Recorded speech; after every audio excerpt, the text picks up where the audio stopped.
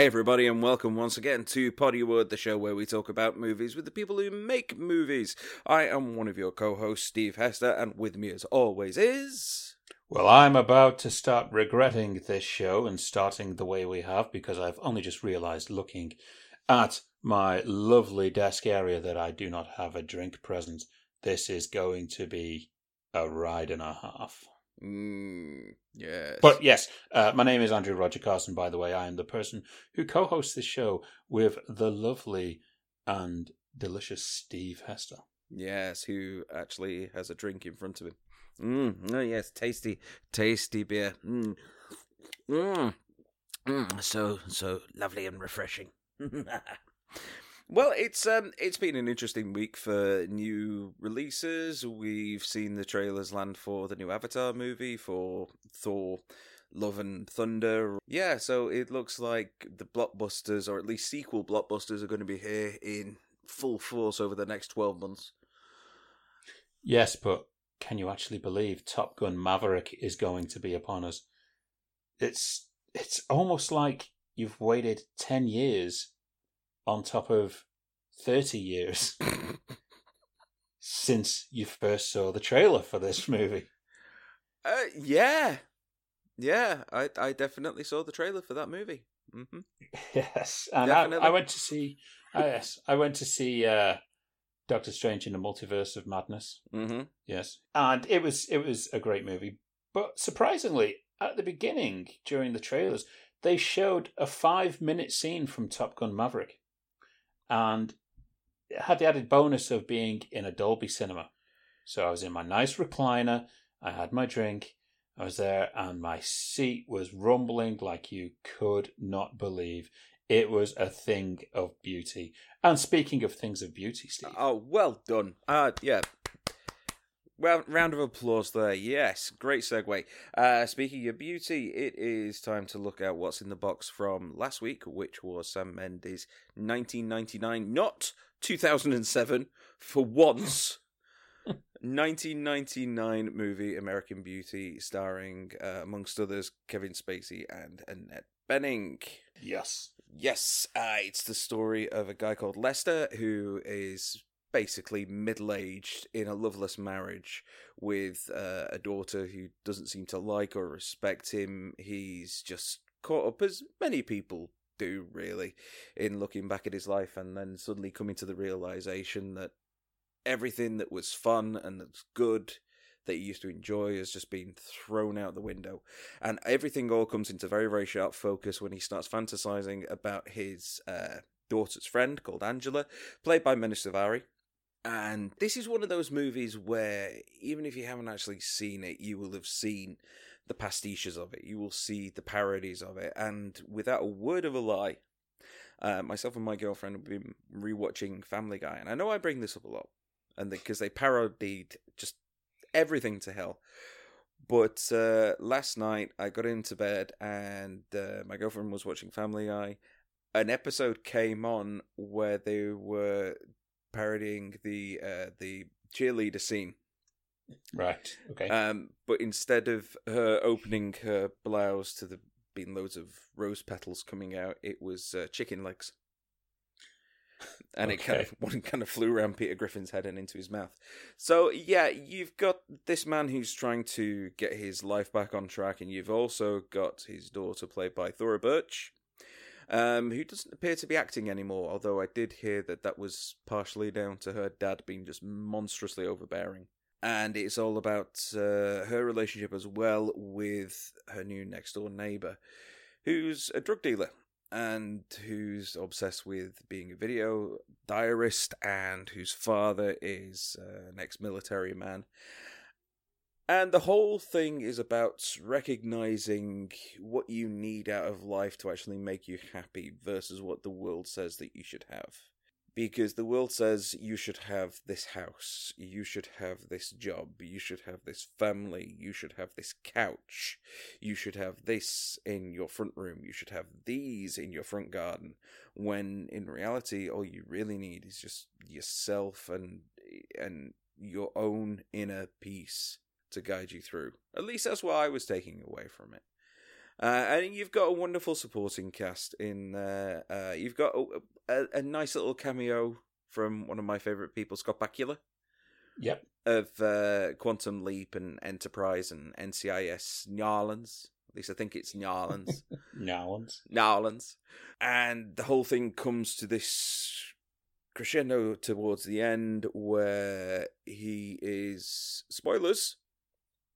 Although it's not really a spoiler because it's mentioned within the first 5 minutes. When he dies, he is killed by the next door neighbour, who is effectively a closeted homosexual and has kind of misconstrued what's been going on between Lester and his son Ricky, who Lester's been buying pot from him, but he thinks that the two of them are having an affair. And that, I think, for me personally, was the weakest point in the film. Because it felt like it was almost film schooly. Like really? Yeah. Okay. Like there's lots of it which is brilliant. Taking everything which has happened with Kevin Spacey out of the equation. I don't want to address everything that's happened. No. But I will say this, Kevin Spacey is a really good actor. Yes, he is. And it comes across in spades, and the dynamic that he's got with Annette Bening is brilliant in its horribleness with this hideous marriage that's going on. And he carries the film superbly. And there's wonderful moments of character development as he starts to grow and emerge from this cocoon of middle-aged suburbanite boredom that he's been in for ages. But this sort of Damocles that's hanging over the whole thing, where you know he's going to die, it just kind of feels like it is like out of like a film school thing. Like famously, the original ending to the movie Clerks had Dante being shot. Yes. And then one of the producers said, no, take it out. That kind of felt like it needed to happen here. The fact that he was murdered didn't feel like it belonged there. Really, I was expecting it to be more like, oh, he has a heart attack. They're not going to go down the murder route. The murder route's going to be cheap. He's going to be like a fake out, and you're going to think he's going to get murdered. But no, it was that, and it didn't kind of fit right with me. But did you know that actually in the original script, actually Kevin Spacey was supposed to go through with the sex scene with Mina Savari's character. And they decided kind of 11th hour, it's like, yeah, no. I wonder if the feedback from Kirsten Dunst when the role was offered to her maybe kind of got back to all of the males on that movie, where she was just like, kiss Kevin Spacey? It's an uncomfortable scene. And you do kind of almost feel a little bit shortchanged by it, insofar as this is what he's been after throughout the whole movie. But at the same time, you're also extremely glad that nothing happens. Yeah, I mean, I think I look at it the way that it was shot, and it kind of really adds to that layer of the story, the character arc. You know, this is a person obsessed by something he feels he wants, and it's that moment where he suddenly just realizes who he is, how old he is, you know, where he is at his point in life. And, you know, it's tragically just a couple of seconds before his life comes to an end over, you know, Chris Cooper's character. And Chris Cooper is one of my favorite actors of all time. And he is absolutely amazing in this movie. You know, and this is another character who is denying what he really wants or who he really is. Yeah. You know, and it's that kind of mirror image to the Kevin Spacey character. And I really kind of like that. You know, and when you look at this, I mean, this was Sam Mendes' first movie. You know, so this was a job given to him by Steven Spielberg. Spielberg had read the script and said, I don't want to change a word of this script. And he personally recommended Sam Mendes for the job. And Sam Mendes, he's now one of the, you know, he's one of the best filmmakers out there. 1917, Road to Perdition, Skyfall. He's even done a Bond movie, for God's sake. You know, and I'll also throw Revolutionary Road in there because that is definitely worth seeing. Yeah, I'm not a fan of Skyfall, but that's a different story for another time. It's actually quite good of you to pick up on the fact of denial, and I think now that you've mentioned it, that's a really, really good anchor point for a lot of the characters. Yes. Because they're either denying something that they were, or they're trying to deny other people from having something.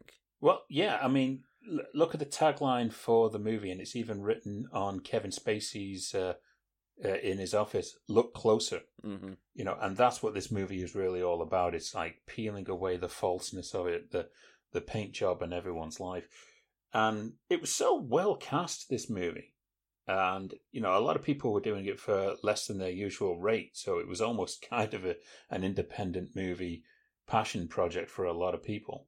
And who really came out of it strong is Thora Birch. I mean, she was actually 17 years old at the time, doing her first topless scene at 17 years old. Child labor representatives were on set constantly, and her parents were okay with it because it fit in with the story. And the thing that I really like, you kind of look at the humor of this movie, because you can tell that so many of the moments were unscripted, and they were, and it makes it so much better. You know, you could tell these people were actually having fun. There's the scene with Kevin Spacey and Wes Bentley getting stoned outside of, you know, his wife's business party. Yeah, where they're talking about Reanimator. Yeah. Yeah. You know, and they genuinely got the giggles. You can tell by Wes Bentley's face that it is, you know, completely, we're just going with it. We've completely, you know, lost it. And you've got a fantastic little turn from Peter Gallagher in there. As the real estate king. Yeah, they obviously couldn't afford any decent grey hair paint, so they just went down to the local joke shop and got some of that grey hair spray that you usually put in your head if you're going to a fancy dress party. Wes Bentley actually was a really good turn in this. Yeah, he is, and he was kind of a newcomer as well, so I think this may have been his actual first feature. I can't remember seeing him in anything before it. But just in getting back to Peter Gallagher, I actually met Peter Gallagher in LA on the set of Grace and Frankie. Right. So I was there meeting Martin Sheen and the other people involved in it. Sam Waterston was there. And it was a great day. And we're all outside. I'm talking there with Martin and Ramon. And out of nowhere, Peter Gallagher just walks up and he's like, "Hey, Martin," and this and that. And we're just like, wow. And a couple of seconds beforehand, Ramon got my picture with Martin. I've seen it, yeah. There's a security guard out there. And when Peter Gallagher walks up, the security guard just says, "Hey, listen, could I ask a big favor and get a picture with you guys?" And Martin and Peter and everyone, "Oh, yeah, sure. And he says, "Oh, would you mind taking it?" And he hands me his camera. And I'm like, shit, this is a picture I would have wanted. Yeah. But Peter Gallagher is one of the nicest guys, and just the small exchanges that I had with him, really nice guy. And as he walked away, Martin just said, "Is that the most handsome guy you've ever seen in your life?" And it's true. He is just this really like handsome guy, and it just radiates off him. But Peter Gallagher, every time I see him in something now, it's like, wow, that guy is just a really cool guy. And he's got a great turn, and just the comic timing with him and Annette Bening in this is just spot on perfect. Yeah, there's a lot of dark humor in the movie, and to be fair, at times it actually kind of reminded me a little bit of The Big Lebowski. I don't know if it was the time period that it was shot in, so there kind of may have been like echoing a little bit of the styles, but there was that kind of that undercurrent of this darkness, and everyone kind of riding it with a smile on their face, which was lovely to watch. Yeah, I mean, the top line of people from Kevin Spacey, who carries this movie on his back, and it's so weird because originally, before Kevin Spacey took that role, Chevy Chase was approached for that role, who turned it down because he only wanted to do family movies at that point, and Tom Hanks was also approached on it as well. And it wouldn't have worked. It would not have worked with those two people. And it's hard to say with Tom Hanks that, you know, nothing would work with Tom Hanks. I think it's because he's a bit too clean cut. Yeah, and maybe that's what they're going for. Maybe they thought, Kevin Spacey's a real clean cut actor. Maybe not in his personal life, but, you know, he's a clean cut actor. Other than that, the soundtrack to this is brilliant. You've got some great Bill Withers music in there, which is always a plus for me. Mm-hmm. You have Conrad Hall cinematography, which is beautiful to look at. It really does capture it. And this also has some factoids. Go on, hit us with the factoids. Well, this was actually the first movie from DreamWorks to win Best Picture at the Oscars. And a lot of people think, didn't Saving Private Ryan? Well, Saving Private Ryan was actually a co-production with Paramount. Okay. This almost became the fourth movie in Oscar history to win the Big Five. So that's direction, script, Best Picture. Best Actor and Best Actress. All right. And Annette Bening's loss prevented it from joining that, which is a shame because she was phenomenal in this. I don't think I've seen her any better than what she was in this role. Maybe in The Grifters. I like doing that. Now, take this in mind. This was the first ever film to win Best Picture at the Oscars, the Producers Guild, the BAFTAs, the Critics' Choice, and the Golden Globes. Wow. Exactly. So, American Beauty, I still think it's a classic. I love it, especially as I'm now reaching middle age. Yeah, I think now that both of us are in our early 40s, it does kind of take on a bit of a new meaning. Yes. It makes you more conscious of how long you're in the shower now. Oh, so, you had to bring that scene up, didn't you? Oh, dear. Yes. I love the way that, I think it was at the Oscars in 2000 when Billy Crystal was hosting, and he did his usual video skit at the beginning, and they did a play on Psycho where Billy Crystal's in the shower and the curtain pulls back, and it's Kevin Spacey. What are you doing in my shower? Would you like to use my shampoo? That's actually quite a good impression. Oh, well, you know, I try my best. So, I take it you enjoyed American Beauty. I did. Like I say, I'm not too thrilled with the final few moments. I thought that the death was... It just seemed a bit... we need to do something shocking and dramatic for the conclusion. But as far as the rest of the movie goes, I thought it was really well acted. The soundtrack, Thomas Newman's score was wonderful, and I really enjoyed it. I thought it was a great film. So yes, that is American Beauty. That is what's in the box review for this week, and we segue nicely into our anniversary section. We watch them again all of the time, or we get them on Prime for free. But we only know how old they are when we learn their anniversary. You know, you could cut 30 seconds out of that song and our show would not be that long. That's where most of the runtime goes, it's that song. You guys aren't even listening to the original version which Neil did, which is a good, another 30 seconds as well. Something like that, yeah. I know. It was good. It was just too long. That's my fault. I wrote the damn thing. All right. Anniversaries for this week. We have four, the magic 4. And can you believe, Steve? Yes. 40 years ago. Oof, brace yourself. Oh dear. This is where we always feel extremely old. What? 40 years ago this week, Conan the Barbarian was released. You know, I've not seen any of the Conan films. Oh, well, that's that one then. Let's move on to the next. No, okay. Conan the Barbarian, directed by the madman himself, John Milius. I say madman, I think he's just incredibly eccentric and has a real knowledge of handguns. You may know the name John Milius from, if you're a bit older, maybe you know him as the writer of Jeremiah Johnson. You may also know him as the writer of Apocalypse Now or Red Dawn, the original version of Red Dawn. But John Milius was also a director as well. Prior to Conan, he did the surfing movie Big Wednesday with Gary Busey and Jan Michael Vincent. Mm-hmm.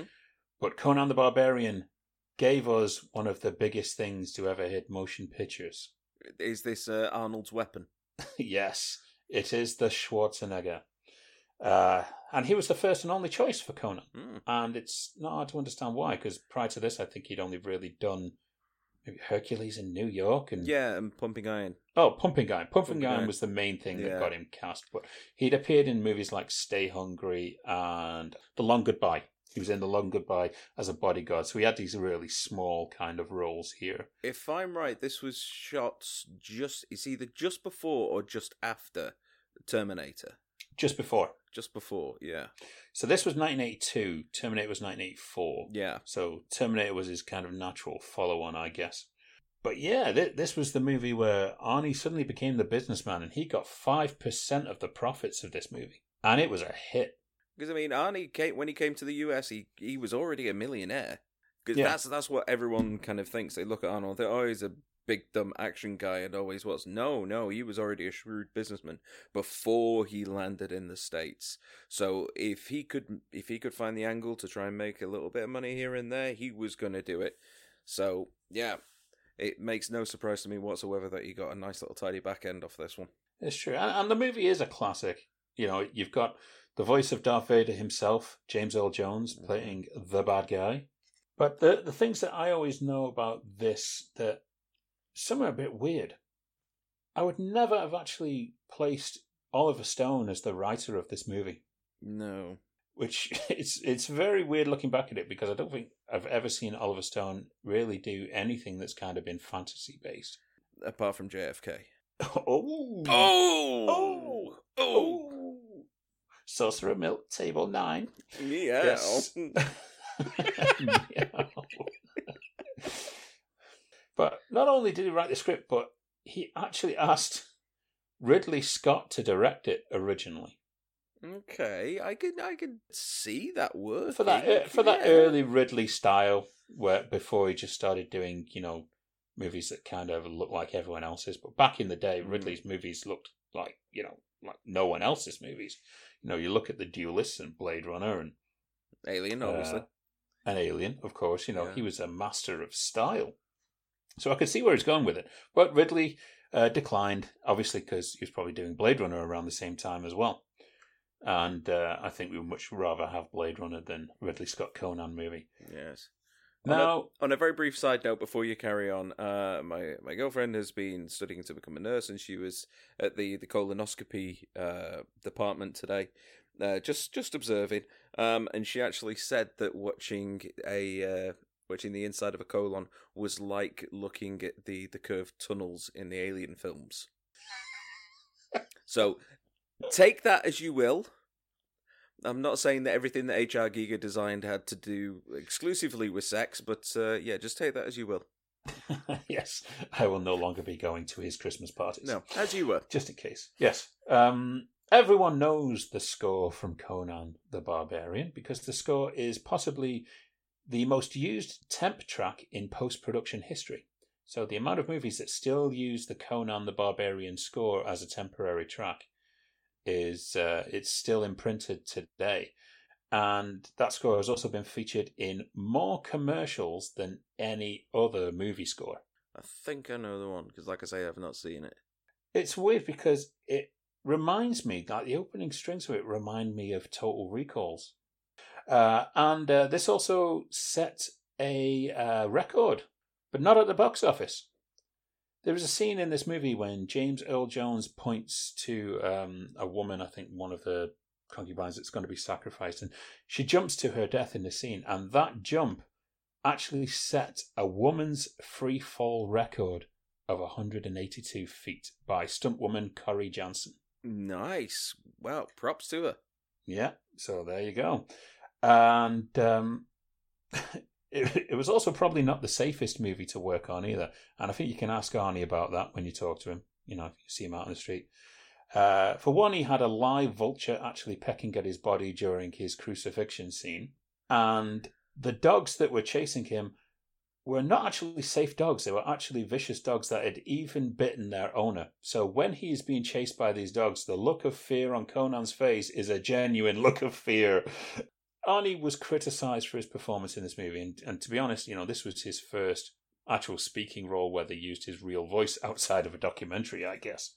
In Hercules in New York, he was very badly dubbed, in a way that Cockney dubbing experts of Chinese movies would be proud. Yes, and if you don't know what we're talking about, then just pay attention to the rest of our interview with Cyrus and Ethan coming up later. Yes, exactly. See? Good segue. Yes. Standout for this movie, Sandahl Bergman.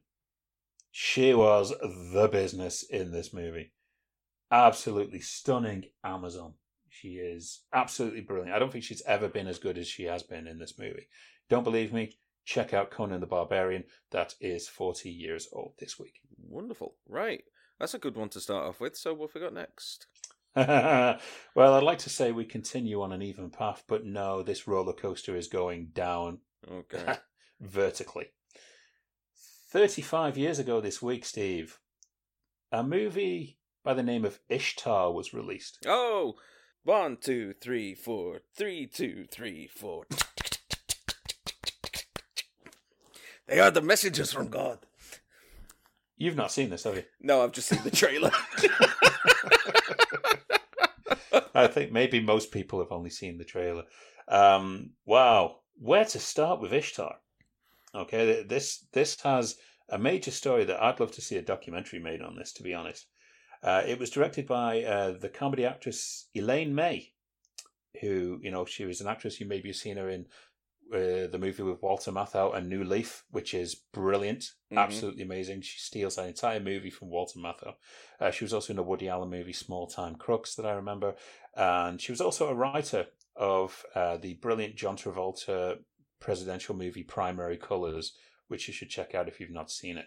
And this was her first foray into directing, and a lot of the promotion was on that because she was joining the very elite kind of directing world that was mainly occupied by men, especially in the Hollywood cycles. I think maybe you only had Amy Heckerling, and Catherine Bigelow was just about starting out with Near Dark around that time. So there wasn't a lot of big women director names, and there was a lot being made about it. But unfortunately, it's now known as one of those movies that is one of the biggest losses of all time. But in truth, it's not actually when you compare it to movies that have come out since. Let's put this in perspective. Martin Scorsese has gone on record to say that this is actually one of his favourite movies. Okay. Right? Quentin Tarantino and Edgar Wright have also professed their love for this movie as well. So, okay, you've seen it, have you? Yes, I have. Yes. Is it as bad as everyone says it is? I'm actually going to say no. I think the kind of stories around it have kind of cast this shadow over the movie. I've been entertained watching it. I didn't turn it off, and trust me, I turn a lot of movies off when I'm bored nowadays. But this movie is responsible for coining the term movie jail. Now, yes. If you know what movie jail is, it's basically if a director makes a movie that is that bad that they never get considered or given the opportunity to direct a movie again. And unfortunately, Ghostbusters 2016. You wait, mate. You wait. That's going to come out of the box one day. But this was in relation to Elaine May. May has never directed another movie following this, but she did get, it was either an Oscar nomination or an Oscar win for writing the script for Primary Colors, which kind of reestablished her back into the mainstream. But she had quite a few bad years. Also, in more recent years, the stars Warren Beatty, Dustin Hoffman, and the late Charles Grodin, they actually did defend the film, and they have stated that the film's failure was mainly down to the production and budgetary problems that were leaked to the press. And that was by the studio head of Columbia at the time, David Putnam, who was on bad terms with Warren Beatty and with Dustin Hoffman at the same time. They basically think that he was basically burying that movie. Torpedoing it just as revenge. Yeah, but to be honest, I mean, Warren Beatty didn't help himself. Him and Elaine May, they were arguing a lot off camera and especially in the editing room. Apparently, things got incredibly heated at one point to where Elaine May apparently abandoned the set for a few hours, and Warren Beatty ended up reporting it to Columbia, who said, "We'll fire her for you, but we want you to take over as a director." And I think Warren Beatty didn't want to take over as director because he saw this really as a favour to Elaine May for him to actually do the movie. He wanted off the movie more than anything. So Beatty basically didn't want to direct. He tells the people at Columbia, okay, well, if you fire Elaine May, then me and Dustin Hoffman are going to walk. Basically, what did they ended up doing? They shot everything twice. So they shot Elaine May's way and Warren Beatty's way, which ended up doubling the budget. Yeah, I can see that doing a lot of damage to a film's budget. But Elaine May didn't exactly help herself, I don't think. I mean, she shot 108 hours of raw footage for what would become a 107-minute movie. Okay, at a budget of $55 million in the end, and it only made $14 million at the box office. Now, It did end up debuting at number one. So it did come out at number one for a week. But unfortunately, it was released the week before Beverly Hills Cop 2, the most anticipated sequel of that year. Curse you, John Ashton! Yes. John, we know it's your fault. It wasn't even the worst film of that year. Ryan O'Neill's movie Tough Guys Don't Dance was the worst movie of 1987. You don't believe me? Watch it. Okay? A lot of people can pin the blame on Elaine May or her inexperience or whatever. But I'm sorry, Warren Beatty wasn't exactly firing on all cylinders in this movie either. He hadn't made a movie in a number of years. Dustin Hoffman hadn't made a couple of movies in a couple of years. I think since Tootsie. I think Tootsie was the last thing he did. So this was kind of a comeback for both of them after this kind of absence. Hoffman was doing Death of a Salesman, I think, on Broadway or whatever. But it does have one positive. The failure of this film made Coca-Cola completely rethink entering the movie business and selling off their selling off their Columbia shares. Are you sure they actually sold them off? Because they are all over Sony movies at the moment. I think they maybe got a little bit of thing there. A little bit? Yeah. Jesus. It's the Coke machines in Double Team. That's what it is. Yeah. See, if it was Pepsi, it'd be another thing. No, Ishtar, I'm going to say it's not a great movie, but I don't think it's as bad as, some films that have come out that have completely tanked, say, like John Carter, which, was 300 million and probably made about 17 million, something like that. There's been a lot of bigger duds, including The Matrix Resurrections. There's a lot of bad movies. This is not acted bad. It's not really shot bad. It's just a film. Right? It's just a movie. It's just a movie in the shuffle of other movies. Nothing really stands out about it. All right. So we've started high and now we seem to be sliding down a bit. So what we got for number 3? Well, this one is the kind of Libra scale of movies for me. Okay. Because it's a movie I know is bad, but at the same time, I've got a bit of a fascination with it to the point where it's like, I actually enjoy watching this movie. In the same way that Battle Los Angeles was. Can you believe, Steve, 10 years ago this week, the movie Battleship was released? Okay. Now, you've seen this movie, right? I haven't, no. Oh, for God's sake. Sometimes you really do need to watch some movies. Well, I had better things to do in my time, like going to the toilet.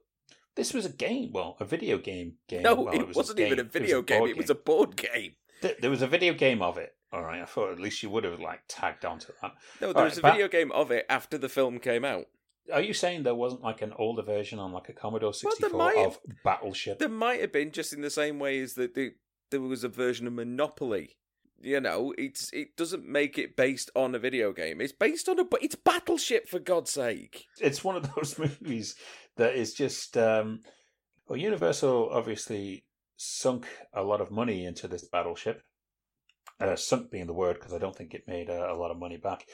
But this was directed by Peter Berg, an actor turned director and producer. For his acting, you may know him as a regular on Chicago Hope. You may have seen him in the movie Very Bad Things with Cameron Diaz and Christian Slater. You may have seen him in a small bit part in Collateral as well.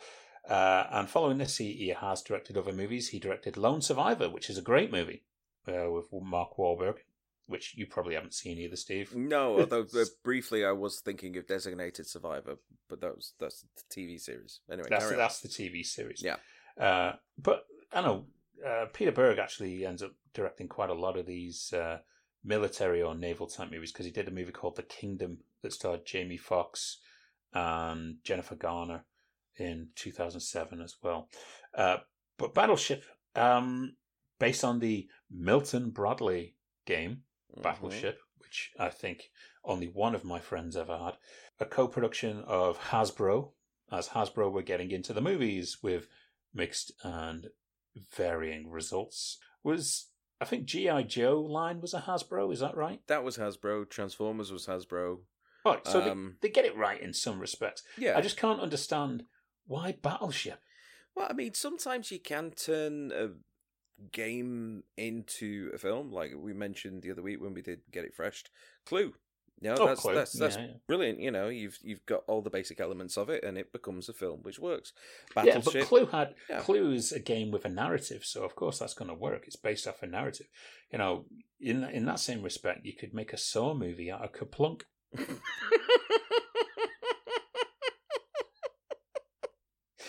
I had a mouthful of drink then. Sorry, you know, but it's Battleship. It's just two people saying numbers to each other. All I can think of right now is, "Hello, detective. I want to play a game. B5." Yes. It'd be that scene in Bill and Ted's Bogus Journey with Death playing Battleship with them. The great thing about it has that Steve Jablonsky score. And Steve Jablonsky is like the who's the guy who did the Metal Gear Solid music? Oh, Harry Gregson Williams. Yeah. Yes, and I love that kind of... They're really good action scores, and this works. This movie, unfortunately, was the start of Taylor Kitsch's 3-movie run of despair, as I call it. It's like having, in the course of just 2 years, 3 movies tank so badly that your career now as a leading person is completely gone. So you've got this and you've got John Carter. What was the third one? Third one was, funnily enough, our old friend Oliver Stone, his movie called Savages. Right. So all 3 of them within a year, actually. Wow. 2011, 2012. All of them underperformed. He was the lead in all 3 of them. So I think the John Carter one was the one that did the most damage. And Battleship came out just after it, I believe. So I think it went John Carter, Battleship, and then Savages. This movie has some really bizarre acting choices to the point where I'm thinking that maybe they were just miscast. Or I think maybe just these people thought no one gives a shit about the acting in this. I mean, you've got some great talent in it. It's not the kind of movie that you would put some really, really high level actors into. You might have one, like I think Liam Neeson's in this, is he? Yeah, and he's terrible in it. Yeah, he just knew to turn up on set, get a paycheck, and go home. He was doing the Bruce Willis, but in a bigger budget movie. That was it. Yes. I'm a ship captain. Hello. We're going to investigate the aliens. Yes. D7. That's it. He's just there reading out the numbers. D7. F-U. That's to my agent. Yes. Rihanna, I mean, this was Rihanna's big debut. And, you know, she gives it the try, but she wasn't there yet. And I don't know what kind of director Peter Berg is. You know, he has some amazing movies and he has some misfires, as everyone does. I don't think Rihanna really shone in this, and I think she got a lot of she's the worst actress in it. She was just starting out. Let's give her fair due, like Arnie was in Conan. She was the big draw. You know, when you get those big blockbuster movies and suddenly they're bringing someone from another medium, like a singer or someone like that, into an actual movie role. And it's that kind of draw, like, ooh, this will bring in the youth demographic who... Hey, all those teenage kids, they like Rihanna. Let's get her in our movie. That's it. That's it, my dear. You're going to be a star. Yes. All those kids singing Rude Boy, Can You Get It Up? They'll love Battleship. Yes. Yes. But yeah, as I mentioned, Liam Neeson is not great in it. But I think the worst, and I feel so sorry for this actress. There's an actress by the name of Brooklyn Decker who got the role of basically Taylor Kitsch's girlfriend, and you know, she's mucking in there and doing her bit, but it's like the Michael Bay eye candy model type person that they bring in. But yeah, I don't know where the blame falls for it, but at the end of the day, it's a movie about battleships fighting aliens, and you get what you pay for. Pretty much. But I actually kind of enjoy it. I really do enjoy it because it is so ridiculous. And there's the enjoyment factor of it. So yes, I do own a copy of Battleship. And I would actually recommend it. Look, if you just want a couple of hours to pass, rainy afternoon, the kids are bored and they just want something that's really loud and full of CGI, chuck it on. Battleship, 10 years old this week. All right. Well, in that case, that leads us very nicely on to our last entry. Oh, yes. Yes, I saved this one especially for you. Is the number 4 a number 2? Well, I don't know how shit it is, you know. Oh, you mean, is it an episode 2? Uh-oh. Is it an Attack of the Clones? Ah! Yes. Can you believe it's 20 years ago? Bloody hell. Now we feel old. I was Yes. just playing Star Wars Battlefront on the very levels yesterday and thinking, this feels so fresh until I came onto this show today. Yes. Now, but you'd be very surprised if I said that I hadn't seen this one. I have. I went to I'd be mortified. I went to a midnight showing of this in Manchester, and it was better than the Phantom Menace. Lots of people think that it's worse. I it can't be worse than the Phantom Menace. Yeah. That's Oh, it in a nutshell. right. This is not one of the best Star Wars movies, right? And No. I'm sorry. I went on a date to see this, and There wasn't a second date, was there? there wasn't. No, there wasn't. And the thing is, it wasn't even my choice. She wanted to go and see it. Kate Mooney, hi Kate. Directed by George Lucas, and I think that's where we start to go wrong here, really. Yeah. Director of Star Wars: A New Hope, all-time classic. Mm. Also director of THX 1138, another classic. American Graffiti, another classic. Writer of Raiders of the Lost Ark, one of the greatest adventure stories of all time. Attack of the Clones is a hard slog to get through. Yeah, especially when you've got some of the most cringingly embarrassing romance, and I can't put that in as large enough inverted commas as possible. I call it romance. Yeah. You're in my very soul from the moment I laid eyes on you. I hate sand. It's cold and coarse and gets everywhere. It's, oh God. Nobody talks like this, George. Nobody. And that whole C-3PO droid factory sequence where he the reshoots. Yeah. Oh, yeah, right. The droid factory bit, I don't actually mind. I think it's an interesting little set piece, but everything that C-3PO is doing is there. It's just the worst, cringingly bad comedy. Also in inverted commas. It also was the first time Yoda was done fully CGI. Thankfully, after the hideous puppet. Well, yeah. I kind of like the puppet, really. No, I'm a realist. The puppet that they used in Empire and Return of the Jedi, that looked great. The one that they used in Phantom Menace was boss-eyed for a start off. It was just cross-eyed and looked hideous. So as soon as they were able to go back and change that for a CGI Yoda, that was the one time that George Lucas has gone back to his old stuff and actually improved on it. Cataracts, have I?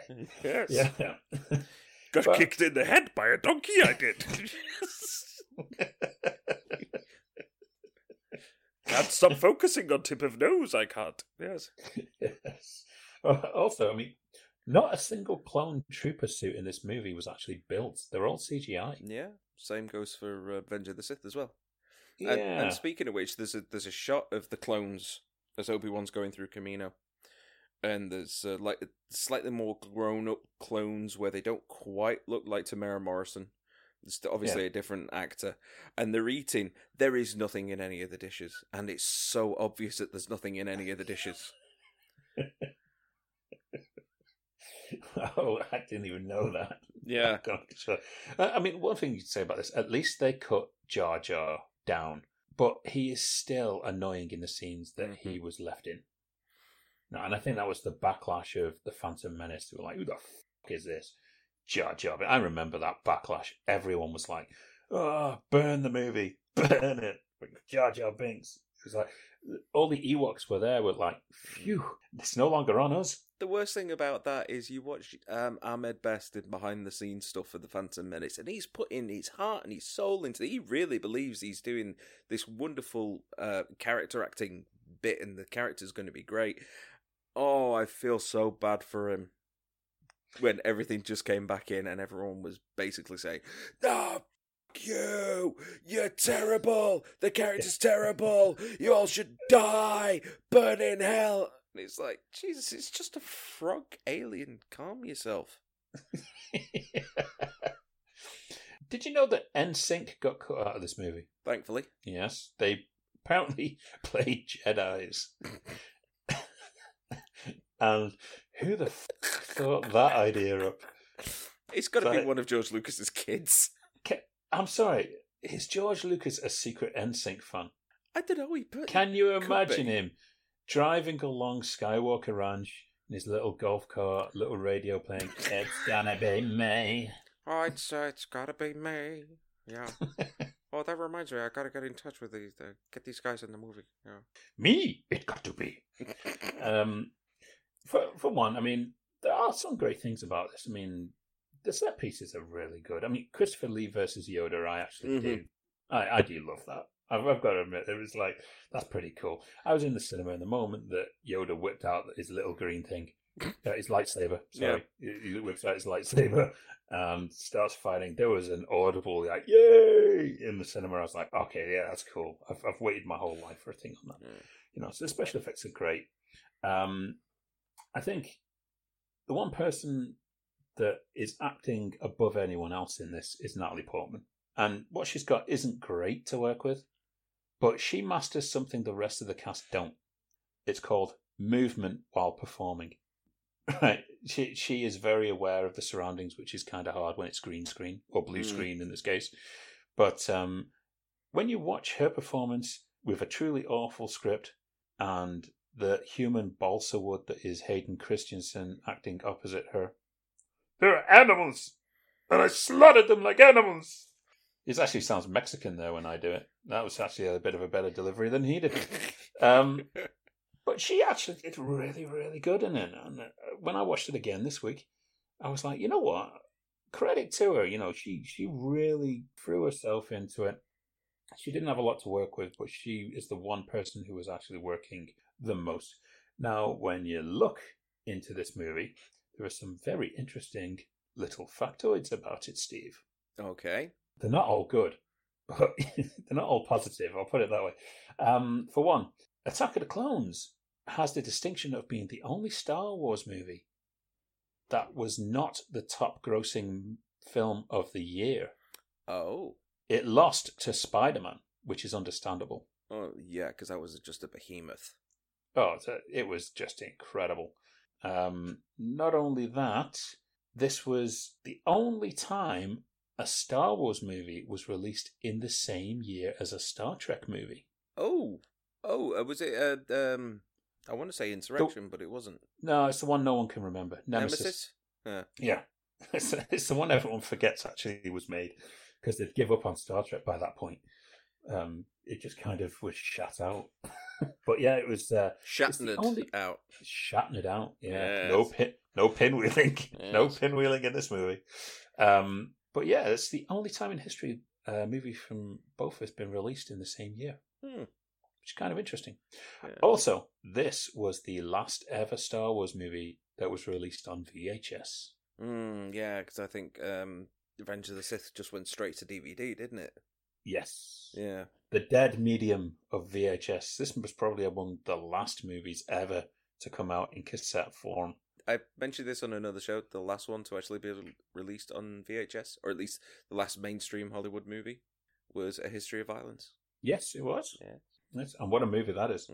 Much better than Star Wars Episode 2, Attack of the Clones, which was released 20 years ago this week. I actually want to give a little honourable mention to a movie from 30 years ago this week.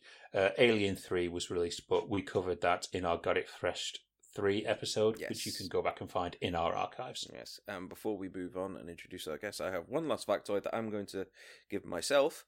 I have been to the Troglodyte Hotel, which was then redressed as the Homestead in both A New Hope and in the Star Wars prequel. So I have stood in Luke Skywalker's kitchen. That's the Tunisia? Tunisia, yeah. Ah, very good. Well, I haven't even been there. Yep. That's cool. Yep, and I've also been to the mountain range where the Jawas shoot R2-D2, but that was in a much better film. Yes, well, I'm going to go to the Ghostbusters firehouse without scaffolding on it, so go f*** yourself. Anyway, it's time to get back to part 2 of our interview with Cyrus Voris and Ethan Reiff. Well, 1998. You are both creators and writers of what has now become a true classic show by the name of Brimstone, which was, for anyone who doesn't know, it was a series that was focused on a dead cop that was sentenced to hell who returns to Earth by the devil to recover evil spirits, and it's fantastic premise. Where did this all come from? Thank you. I think it was a movie. It was an abandoned movie idea that we had. Well, what happened is because Tales from the Crypt was Demon Knight was somewhat successful. You know, you get typecast very easily in Hollywood. So Ethan and I became like, oh, we're horror guys. You guys write horror movies. Which was okay. We had nothing against horror. We loved horror. But because of that, and because we worked relatively quickly, we had an agent who kept saying, you guys should do television. You guys should get involved in television. And I think we went around pitching a totally different concept, like an action show, to TV networks. And everybody passed, but they kept saying, but you know what? You guys wrote that Tales from the Crypt movie. You should come back with a horror show. One thing I'll add, because it was the late 90s, and everybody passed for the same reason. They all said, that's a great show. That's a great idea. We totally get it. Our action show. Right. And after the a while, reason it was all about the timing, because Scream had just come out and sort of injected new life into the horror genre throughout popular culture. X-Files was a big hit on Fox also at that point. Had been on a couple of seasons and was big. Yeah. We literally heard that if you came back to us with a horror show, we'd buy it like that, and they'd snap their fingers. And we literally heard that 3 times in a row from 3 different TV networks. And we sort of sat down at lunch and said, this is ridiculous. We should just come up with a horror show and try and sell that to these guys. And I think Brimstone was a movie idea that we were noodling around with about a cop back from hell to hunt down somebody who had escaped from hell. And was like, well, if it's TV, instead of a guy hunting down one escapee from hell, let's make it hundreds of escapees from hell, and we'll do one for each episode. And that sort of was the notion of that premise. Yeah, and you know, it's funny. We actually stole some stuff from Demon Knight. A viewer who pays attention will notice that the way the hero in Brimstone dispatches of the damned souls is the exact same way that Bill Sadler kills the demons in Demon Knight, which is taking out the eyes, the windows to the soul, and then the demons in Demon Knight, they explode in some cool special effects, and then in Brimstone they get sucked back to hell when you take out their eyes. So at least we stole from ourselves. It's not plagiarism if you steal from yourself. And we're sticking to it. And I remember when Cy and I were in Toronto, Canada, shooting the pilot out on a suburban street, and this kid walked up to me, because it was whatever, I guess it was 1997, and it was still a little bit interesting or unusual or exciting for a movie or TV crew to be on a public street, in Toronto back then. And he was like 12 years old, and he asked me what we were shooting. And I pitched him the show, like the very brief, to the point, bullet points of the show that you just pitched out. And I'll always remember, he looked at me with these like big saucer eyes full of excitement, and with this like reverent hush over his voice, he said, "That's awesome." And I thought to myself, hey, maybe we actually could succeed, because there's like a 12-year-old Canadian kid who thinks it's a really cool idea. This show should be on TV. It could work, yeah. And that kid went on to be Ryan Reynolds. It's possible. It's possible. Exactly. It's possible. Exactly. We've been doing this a long time. For any Brimstone super fans out there, that story occurred outside the house where we shot the flashbacks, where Zeke Stone returns to the house he shared with his wife before he was killed in the line of duty, and walks through the empty house and has memory flashes of his wife, who was a beautiful French-Canadian actress, actually. So the who thing never that got to come back to the show, unfortunately. Yeah, because we shot the show in Los Angeles, but the pilot was shot in Toronto. The thing that I always remember was we talked about before producing and writers. Everything we had written before then, we had only written movies, and so we were, I would say, either not involved in production or slightly involved with production. Actually, I did some storyboards on the Dolph Lundgren movie on Men of War because I used to draw. And so I did some storyboards for action scenes for Perry Lang. And then, I think wait, Cy, you shouldn't blow past it that fast. I'll do this really quick, but there's a great anecdote because the Israeli producer of that movie cornered Cy in an elevator once because he had been asking him for weeks to go to Thailand as the onboard storyboard artist to continue adding his sort of like visual choreography action talent to the production as the movie actually went into production. And he courted Cy in the elevator and said, like, why won't you go? Why won't you go to Thailand? I'll pay. It'll be great. That's what I did. That's what I did for Jean-Claude Van Damme. And I said, well, if you're going to turn me into a worldwide action movie star, I'll go to Thailand. But if I'm just going to be working on storyboards for, the production, I don't know that that's really in my best interest. Yeah, exactly. Cornered by a former Israeli tank commander turned movie producer. Yeah.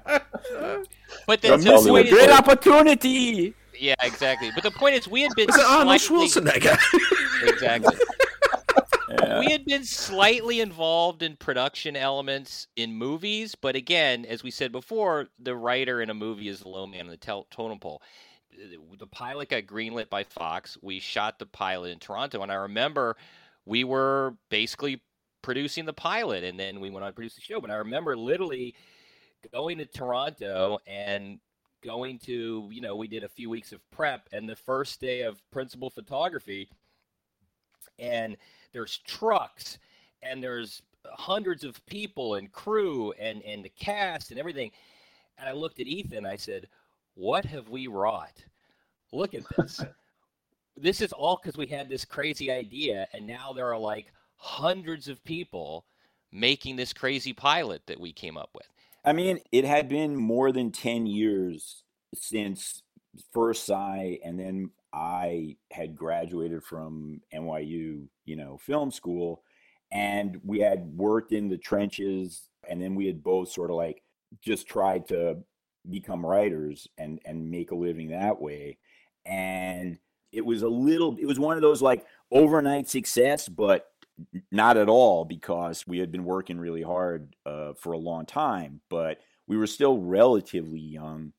We were like, I guess, in our very early 30s. And it was just a great experience because, like Cy says, that was the first time for me. I remember being so happy because when I would give someone a copy of, at the time it was still a VHS tape, I think, with the pilot on it, and I would say, that's what we wanted to do, and we did it. If you like it, that's awesome because we get the credit. If you don't like it, that's okay because we get the blame.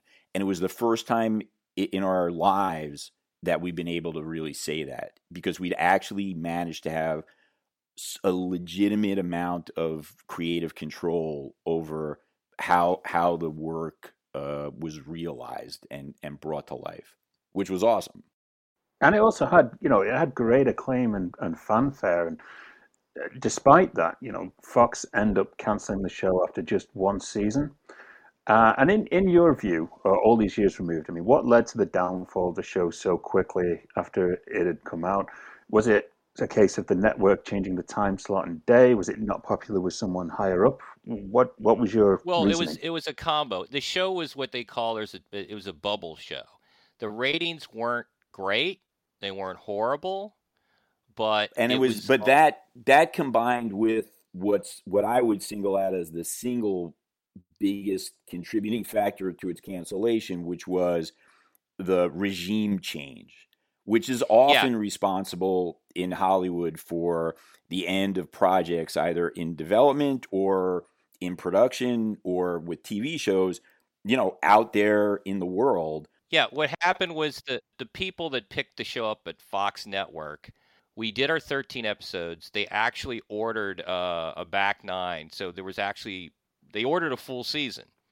So we were going to actually do more episodes. And literally while we were prepping and starting to write and prep the rest of the season order, the regime, as Ethan said, the regime at Fox changed. And the new regime at Fox basically looked at their schedule, looked at all the shows, and said, "What's this crazy devil show? What the hell is this? What is this doing? Nobody watches this show.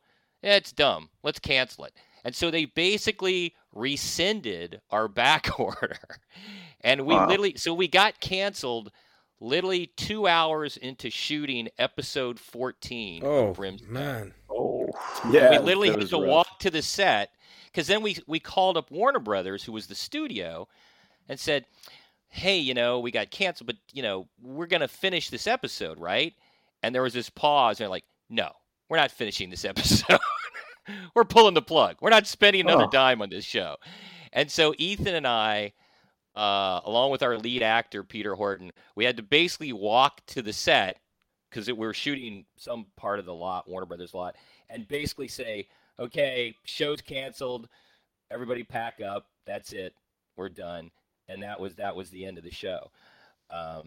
Which, in retrospect, I feel like the final episode we did, the 13th episode, is a great ending for that series.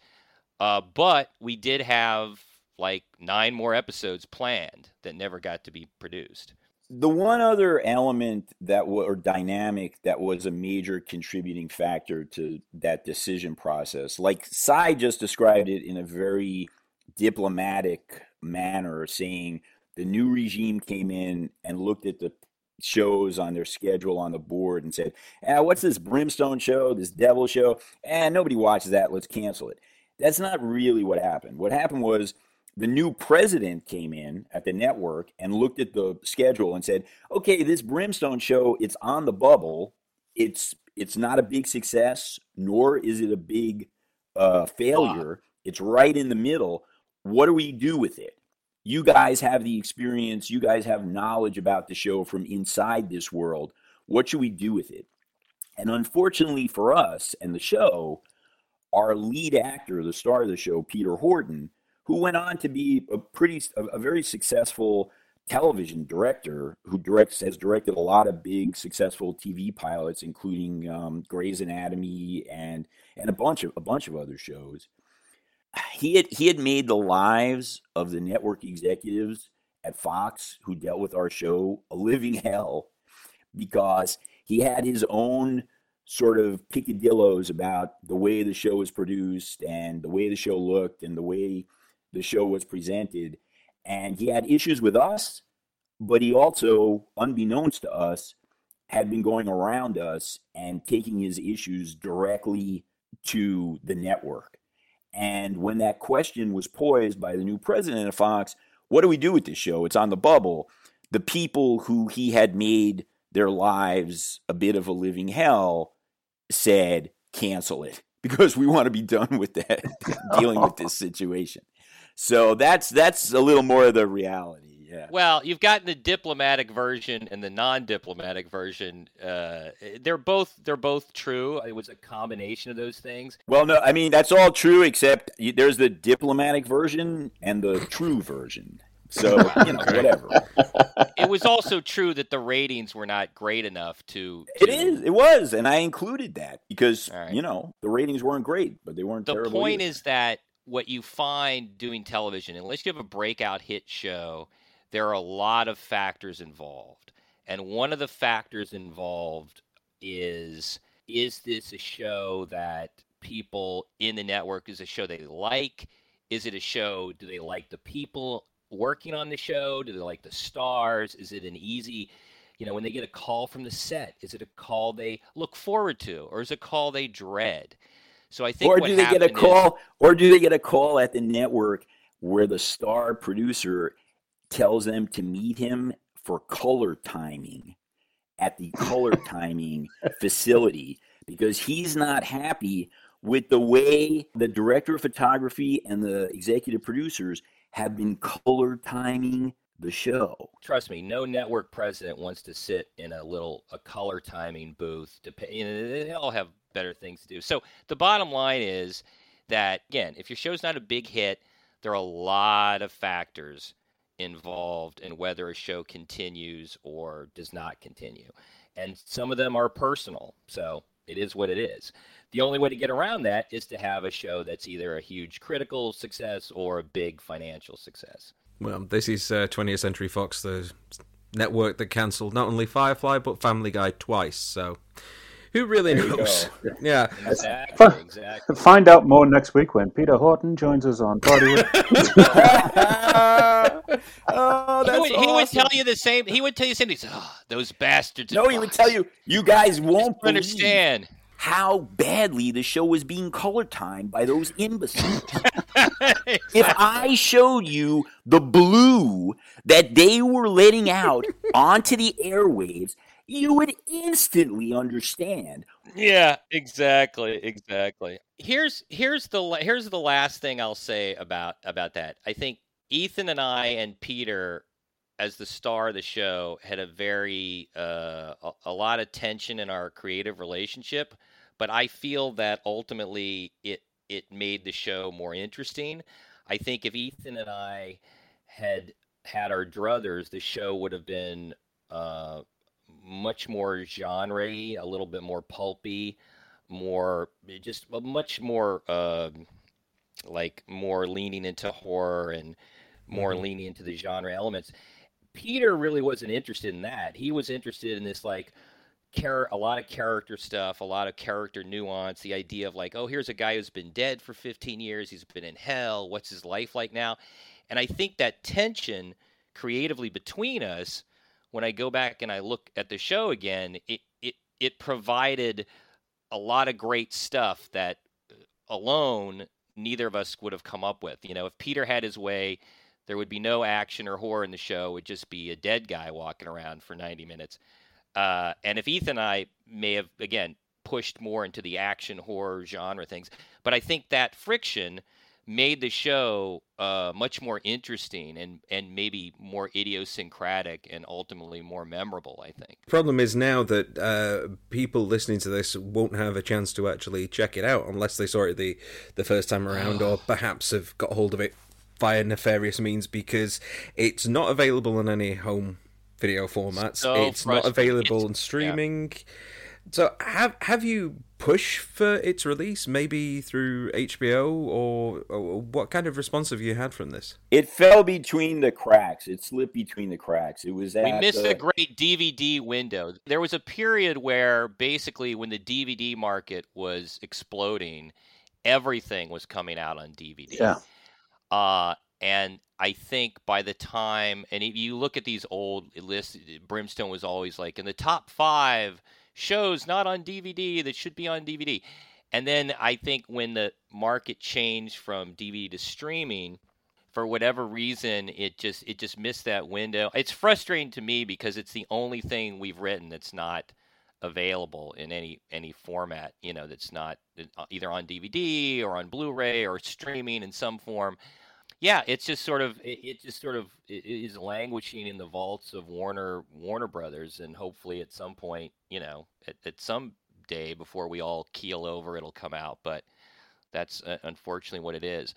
I know there's bootleg DVDs you can buy.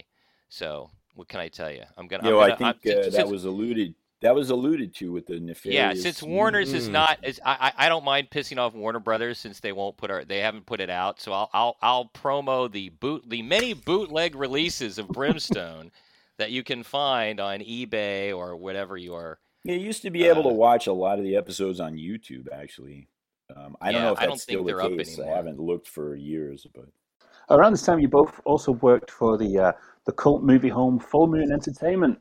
A number of scripts, including Josh Kirby Time Warrior, which was kind of I guess it was a movie serial in a way. So being fans of sci-fi and horror, was Full Moon just a blast for you both creatively? Charlie Band, Ethan, does Charlie still owe us money? I'm trying to remember.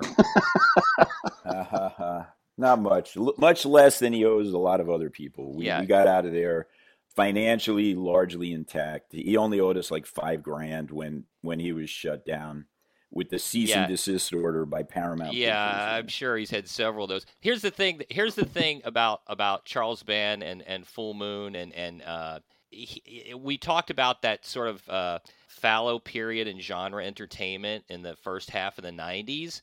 If you went to your Blockbuster or your local video store, there was always a Charlie Band, and you were like starved for genre entertainment. You had Puppet Master 2, 3, 4, 5, and 6. You had Trancers. You had, and some of his really good stuff. Charlie was a producer on Reanimator, which is a classic. That was a previous iteration as Empire Entertainment. But Charlie kept genre filmmaking going through the first half of the 90s when the studios weren't doing it. So if you wanted to do horror movies or sci-fi movies at that period, almost everybody worked for Charlie Band, for Full Moon Entertainment. And Charlie also was a big comic book guy. So we went in and we got a general meeting at Charlie's company, probably off of the script for Demon Knight, and Charlie had a bunch of old comic books lying around called Time Master from DC in the 50s. And I'm a big comic book guy, so he's like, oh yeah, I remember that. And Charlie says, yeah, I want to do something like this, but we can't actually do Time Master because Warner Brothers owns that. I just want to do my own version. This was like Charlie famously was a big fan of Doctor Strange. And so he basically ripped off Doctor Strange and did his own version called Dr. Mordred. I remember that. So do I. But the thing is, Charlie was poster. Yeah, but the thing is, Charlie was honest about it. He wasn't like, he was just like, yeah, see this? We're gonna rip this off. And so we were young writers, and we're like, okay, can we come up with a version or some of our, obviously we want to come up with as much of our own stuff as possible, but can we come up with something like this that's different enough that it's original, but it's inspired by a guy going through time? And then he wanted to do, he had this great idea. He was starting a kids line, Full Moon. I think it was called Moonbeam was the label. And he had this, I think, very ahead of its time idea of like, hey, I'm going to do a series of movies, and we'll put them out in the video store like every 2 weeks or every month. So your kids come in, and they'll see the first one, and then there'll be another one out like the next month. And I think originally, Ethan, there was supposed to be 10 movies, wasn't it? I think we wrote outlines for 10 movies. Yeah. It ended up being 6, yeah. But it was fun. It was just antics. It was fun. Again, we were very young. I think it came out a little later because of Charlie's legal issues or whatever with Paramount. They all came out before Brimstone. What started us out over there at Full Moon was actually the screenplay for Demon Knight. There was a young guy about our same age who was in charge of development for Charlie, and he loved the script to Demon Knight. And he tried to convince Charlie to actually make it, to buy, for Full Moon to buy it and make it. And it was outside of Charlie's sort of like vision for what his company was going to be. But he finally convinced Charlie that he should meet with us, the guys who had written that script, and talk to us about his ideas, because really everything that got made by his company, even though it was dozens unto hundreds of projects, came directly from his mind and directly from his memory of comic books and genre movies that he had read or seen in the 50s, 60s, and 70s. And so we had that meeting that Cy was talking about, which was interesting. We drove over to the studio lot, which was in Glendale, which is kind of like a sort of small suburban / industrial city, a little bit north of just north of Los Angeles, whatever. And we parked outside, and I'm sort of like a big history and politics guy, and I noticed that there was an American flag flying over this small mini studio lot, whatever, and a Romanian flag flying. And I remember saying to Cy, that's interesting. Why does this guy have a Romanian flag? What's happening? And then as time went on and we got into business, when they hired us to write first Dr. Mordred 2 and 3, which never got made, unfortunately. We wrote and also all those sequels to Dr. Mordred, yes. And also all those Josh Kirby movies.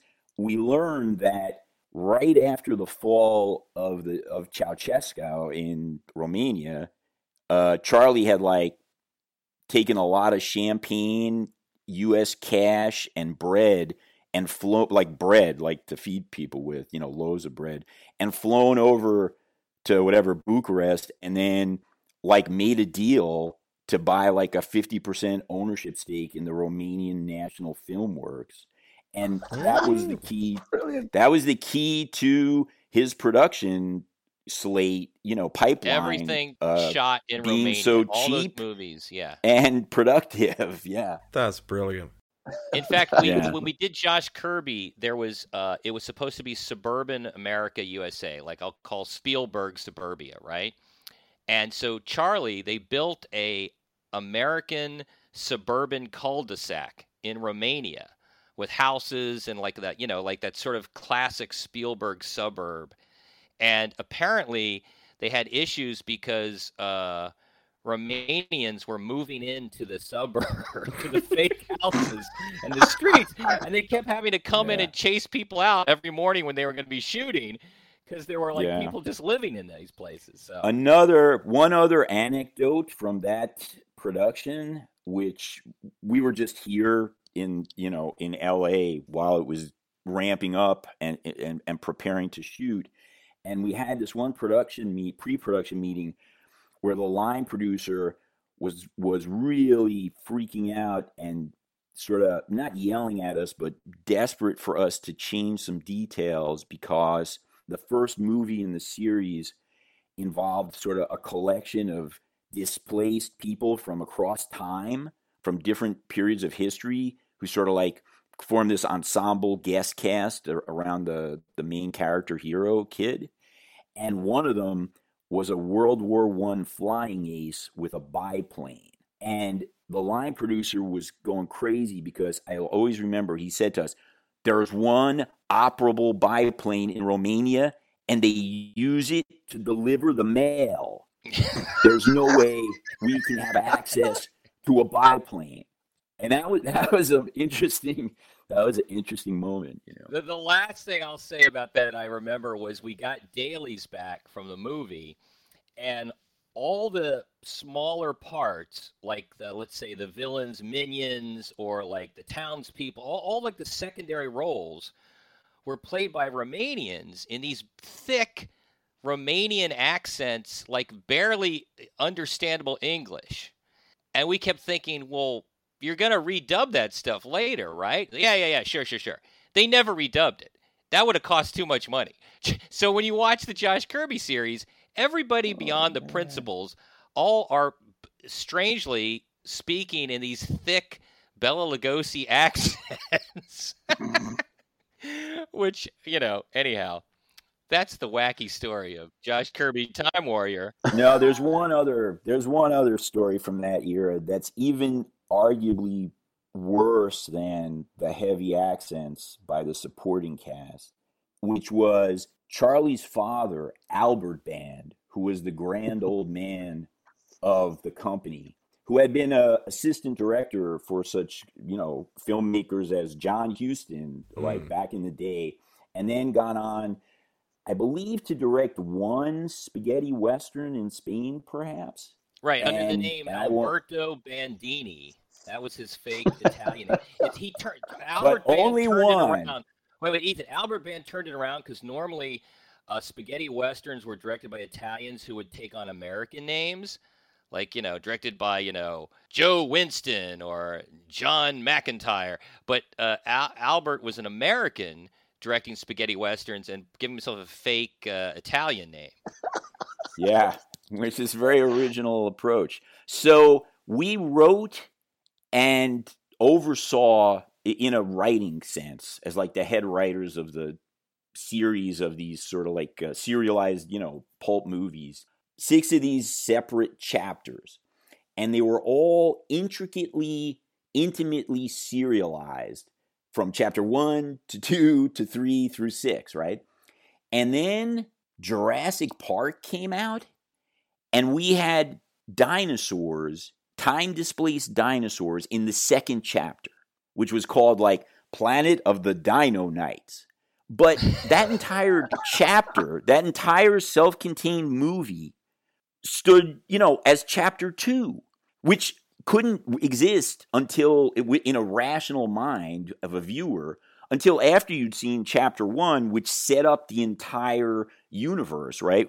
Which was called The Human Pets. Okay. So Albert Band decided that kids love dinosaurs after the Jurassic Park box office came in, without consideration that, that involved tens of millions of dollars in special effects budgets and the visionary filmmaking skills of Steven Spielberg or whatever. He just said, kids love dinosaurs. And he basically cut the first half of the second movie, which introduced the dinosaur plot, together with the first half of the first movie, and retitled the first movie Planet of the Dino Knights, and then took the second half of the first movie and moved it after the second half of the second movie and made that The Human Pets or whatever. And we were like, this is unbelievable. At least, like Cy said, you're going to, what we had said to them, you're going to ADR, you're going to redub those voices. And they were like, of course. What do you think we are? Incompetent nincompoops? And we said, you guys are going to at least do some insert shots or transitions or at least some ADR dialogue to explain these unfathomable, chaotic transitions. And we got the same, of course, we're not amateurs, of course we are. And then they released it, and there was nothing. It was literally take the first half of this movie and glue it together to the first half of the other movie, and then take the second half of the second movie and glue it together to the second half of the first movie. It was surreal. It was a surreal experience. Yeah. Literally, if you could just imagine just cutting halves of movies together and gluing them together and just putting them out in the theater, it really made no sense. In order to get dinosaurs into the first chapter, which may have been a somewhat legitimate marketing decision, but at least follow through and spend 10 cents on trying to cover up these incomprehensible, transitions that make no sense. Oh, man. I haven't thought about that in a long time, but. No, I think maybe if you watch these movies now and you're stoned, maybe they're sort of fun. and the fact that, wait a minute, why are there dinosaurs now in this movie? I don't understand. Maybe that would be cool. I don't know. Very postmodern. Well, that was another project we worked on where the release got sort of caught up in transactional / legal issues because Charlie's company got shut down by the legal authorities here in Los Angeles before those movies were released on home video, and the rights were bought by somebody else. I don't remember, Alliance or somebody who released them. And when that happened, I actually had a glimpse of a possibility of hope that, some cooler head would prevail and they'd look at those transitions in those first two chapters and spend, I don't know, a few thousand or a few tens of thousands of dollars to re-record some ADR dialogue or make some tiny cutting adjustments. But no, they didn't do anything. No, the director of Tammy and the T-Rex pretty much scooped all of that footage up. Yeah, there you go. Exactly. But from there, I mean, you both also turn in drafts for another horror icon showdown, which was Freddy versus Jason. Working. Yeah, I knew you'd get it in. There you go, Steve. All of my cats in the room, suddenly their ears just went up. So you're working there with the producer Sean S. Cunningham, and obviously these two franchises, it was a very anticipated showdown ever since the days of, I think it was Jason Goes to Hell or something like that. So you turned in a script. How was your script different from what ultimately went ahead? I think it's totally different. Here's the thing. Pretty different. That movie was in development for ages. I think, there's an old saying, or there's this old, I don't know, wives' tale. I don't know, there's this old thing about like always have $1 in your pocket, because then no matter how poor you are, you still got that dollar in your pocket. Freddy versus Jason was the dollar in New Line's pocket. They were developing that script for years, and they never made it because they always knew that as long as they had that in their pocket, they still had a surefire commercial hit.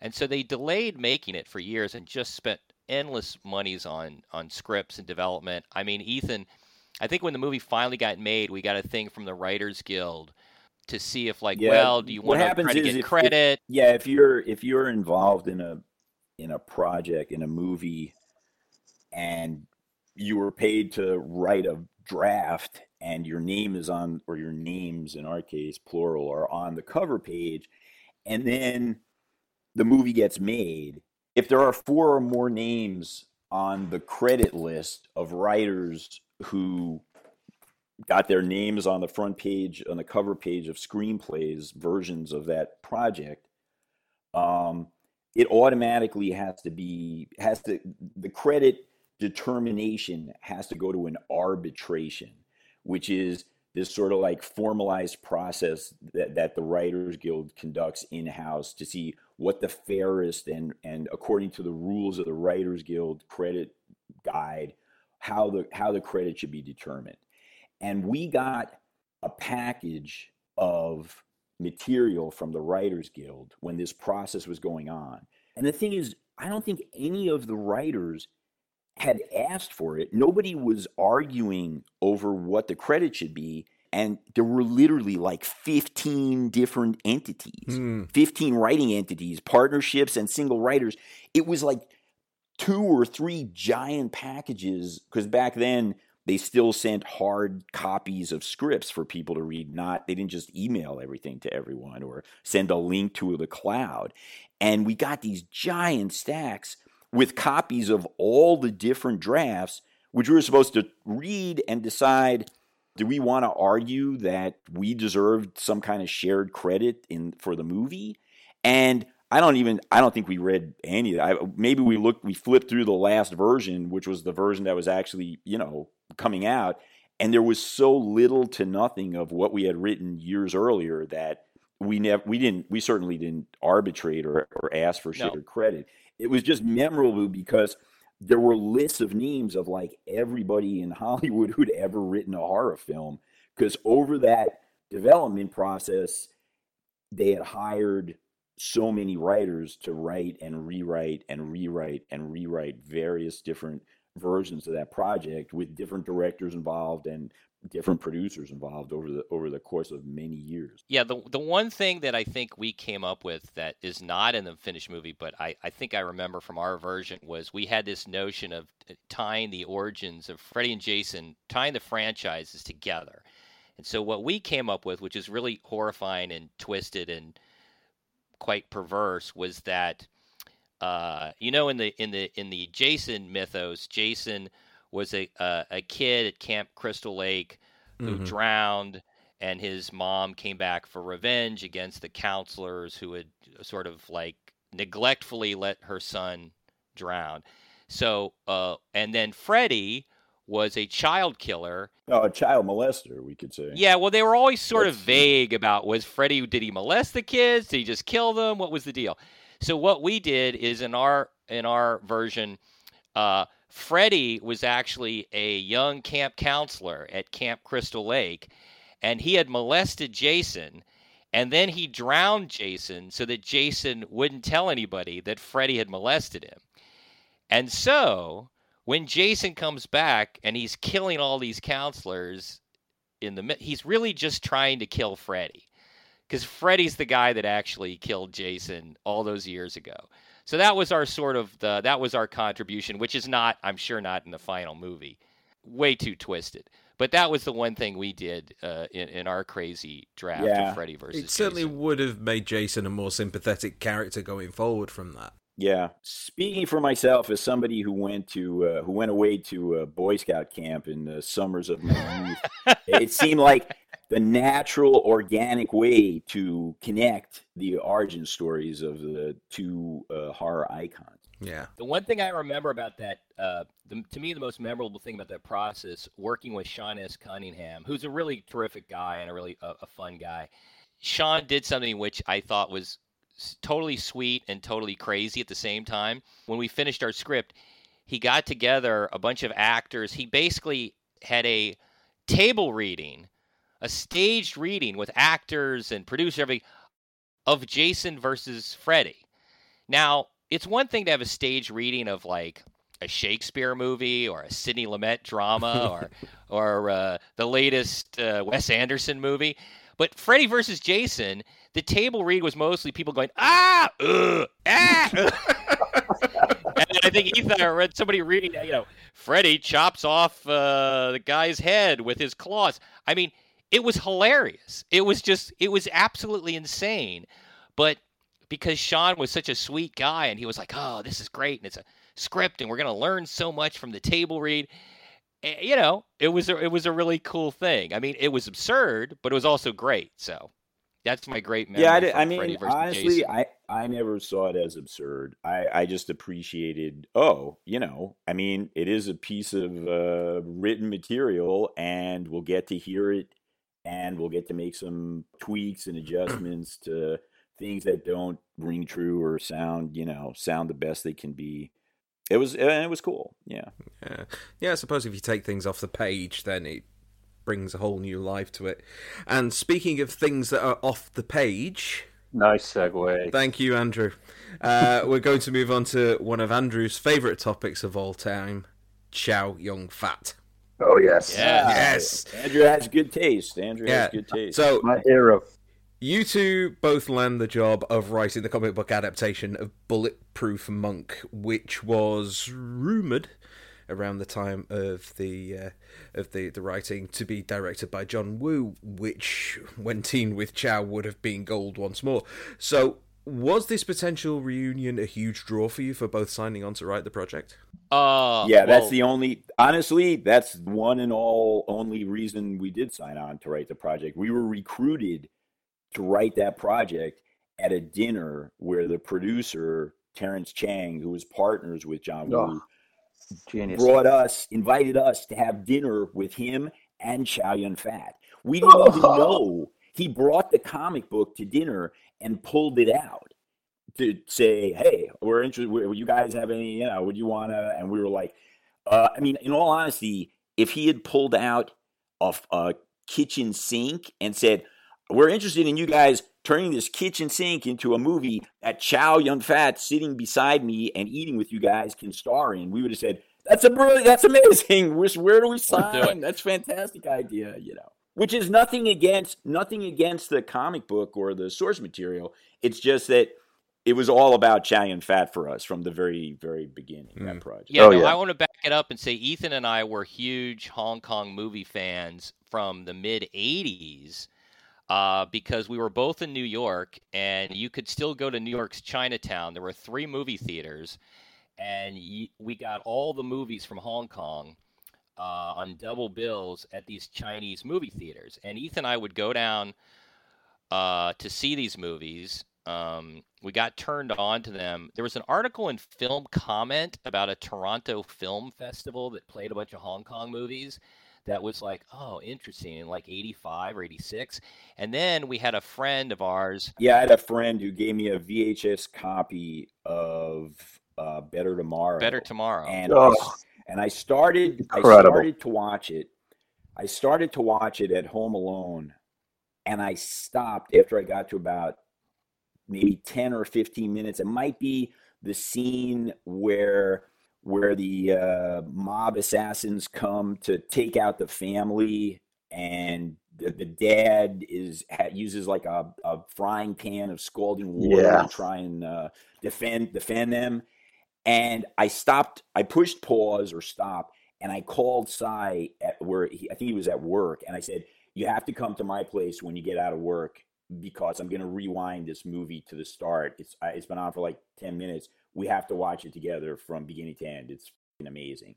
And he showed up, I rewound it, and we watched the movie, and it just blew our minds in a sense, you know. Right. And the thing was, it was a friend of ours who was a Chinese American guy whose his parents were born in China and spoke Chinese, spoke Cantonese in the household, and they were watching these Hong Kong movies, and I guess his mom or his brother had watched this movie and said, "Oh, it's really good." And he said to Ethan, like, "Hey, you know, this movie's supposed to be good. I don't know. Check it out. Tell me if it's any good." And that was Better Tomorrow. So we started I don't think his parents weren't watching them. His parents watched soap operas from Hong Kong TV. It was just he had heard friends of his who were like movie guys had said like, "Oh, you got to watch this," and he was reticent because I think he had a sort of, you know, first generation child of immigrants reticence or hesitation to fully embrace something from, you know, from his cultural homeland or whatever, which is sometimes the case. And so he gave it to me and said, "I don't know. They say people are telling me that I should check this out, but it's hard for me to believe it's really going to be that good. You watch it and tell me or whatever."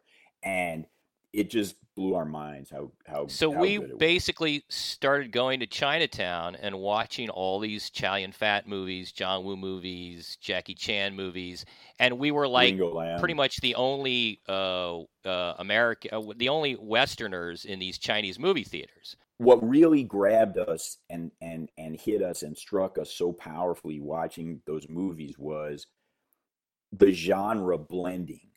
Because remember, this is like in the mid to late 80s, before pre-Tarantino. Yeah, and just pre a lot of pop culture movie making paradigm shifts and new waves of style. And the idea of crashing together distinct genres inside a movie that took itself somewhat seriously and was well made was like groundbreaking. I remember when Cy and I first met John Woo, before they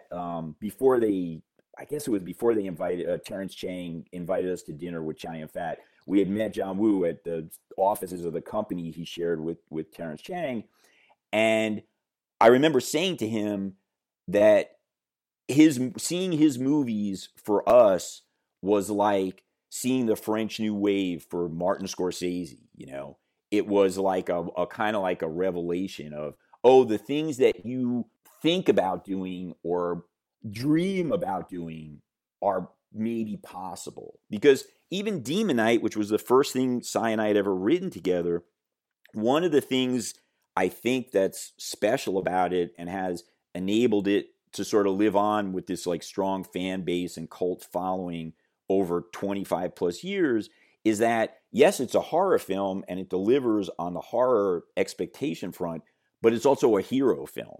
It's also a movie with its hero side in a sort of like a big way, which at the time was a little bit original. I'm not saying it had never been, you know, tried or done before, but it was a little bit original. And that genre blending, we saw that every time we went to a Hong Kong movie theater in New York City, Chinatown.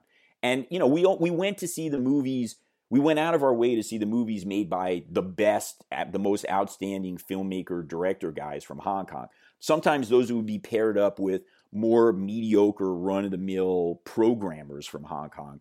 But we did our best to see the best of that material, and it was just different from anything we'd seen. It was delivering on sort of tried and true commercial genre filmmaking expectations, and also filled with just heaps of sort of like spontaneity, inspiration, and this kind of like almost subversive energy and surprise, you know, and it just blew our minds. And it was kind of an inspiration to us when we started out in the early days of writing our first screenplays. So then being able to meet John Woo and tell him that was pretty awesome, I have to say. So the thing about meeting Chow Yun-fat is the first thing I want to say a few things. The first thing is that Chow Yun-fat, when you meet movie stars and you work in the business, it's interesting. You talk about the magic of film, okay?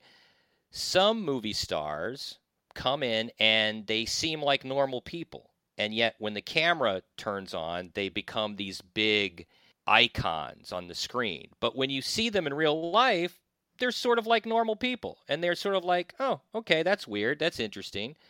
Chow Yun-fat is a guy, he's the other type of movie star. He walks into a room and basically everybody's like, who's that guy?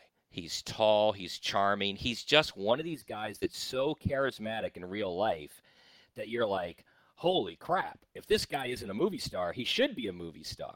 The other thing about Chow Yun-fat, and I think one of the big things we wanted to do with Bulletproof Monk, which I think we achieved, was that, as Ethan said, we had seen all these Hong Kong movies.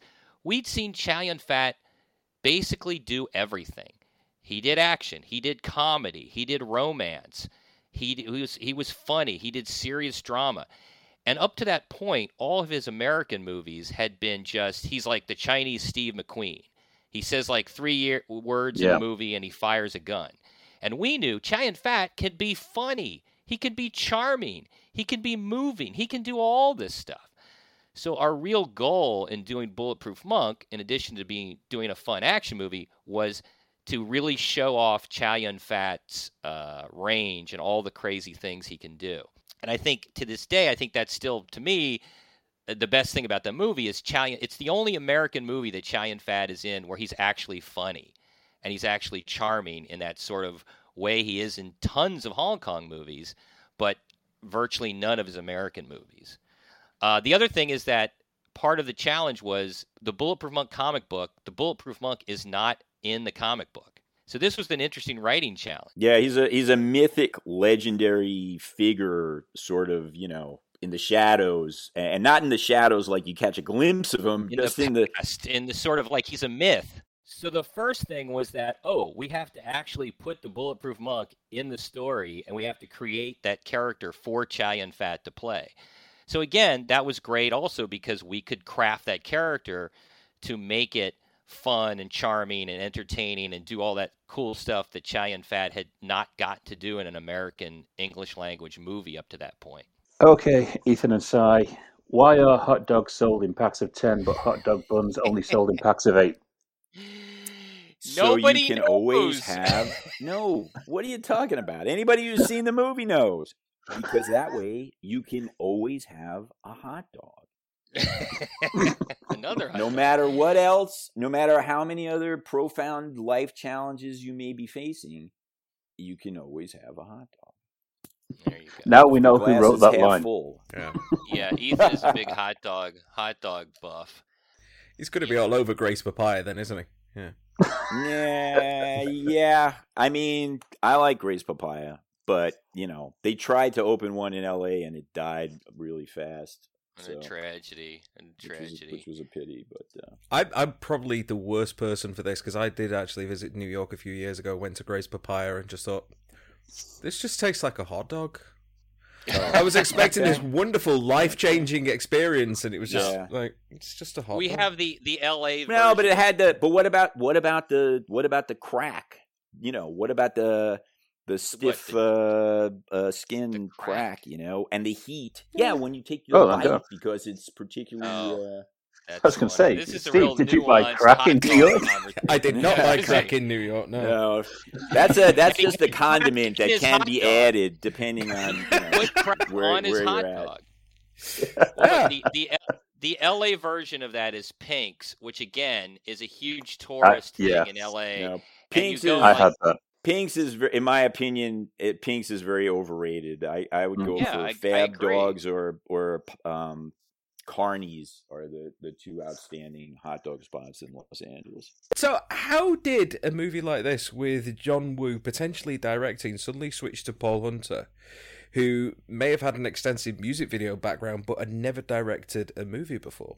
Honestly, that's the first time, speaking for myself, I don't know about Cy, I've never heard the rumor that there was a possibility that John Woo was actually going to direct it before. I mean, I don't think that was presented to us when we started out. He was always a producer. I don't know that was really a thing. Well, I mean, Si? look, David Fincher came from directing music videos. Especially in the '90s, it was a big thing, and Paul Hunter was like the hottest music video director. Yeah, at that every time. studio wanted to make a movie with Paul Hunter. It was actually a very big deal for the project moving forward when Paul Hunter read the script and said, "Oh, I this is what I want to do." You know, he had like lots of other projects to choose from for better or worse, whatever. The only thing I'll say about Paul Hunter doing Bulletproof Monk is that he had the script was very, I would say, somewhat edgy and subversive. When we pitched it, it was actually, we sort of pitched it as Train Spotting meets Indiana Jones with Kung Fu. Wow. And it had a very subversive vibe to it, and as Ethan says, would referred to like sort of a genre mashup, and it was definitely R-rated. And Paul came on board, and Paul had done these super edgy music videos for, like, he did the American Woman video for Lenny Kravitz. He had done a ton of these super edgy, super cool music videos. And that's why they hired him to do the movie. Paul came in and said, you know what? I want to make this a 4-quadrant movie. I want to make this like a Spielberg movie for the family. And we were like, okay, that's an interesting approach. I think the studio was like, okay. But I think they didn't really believe him.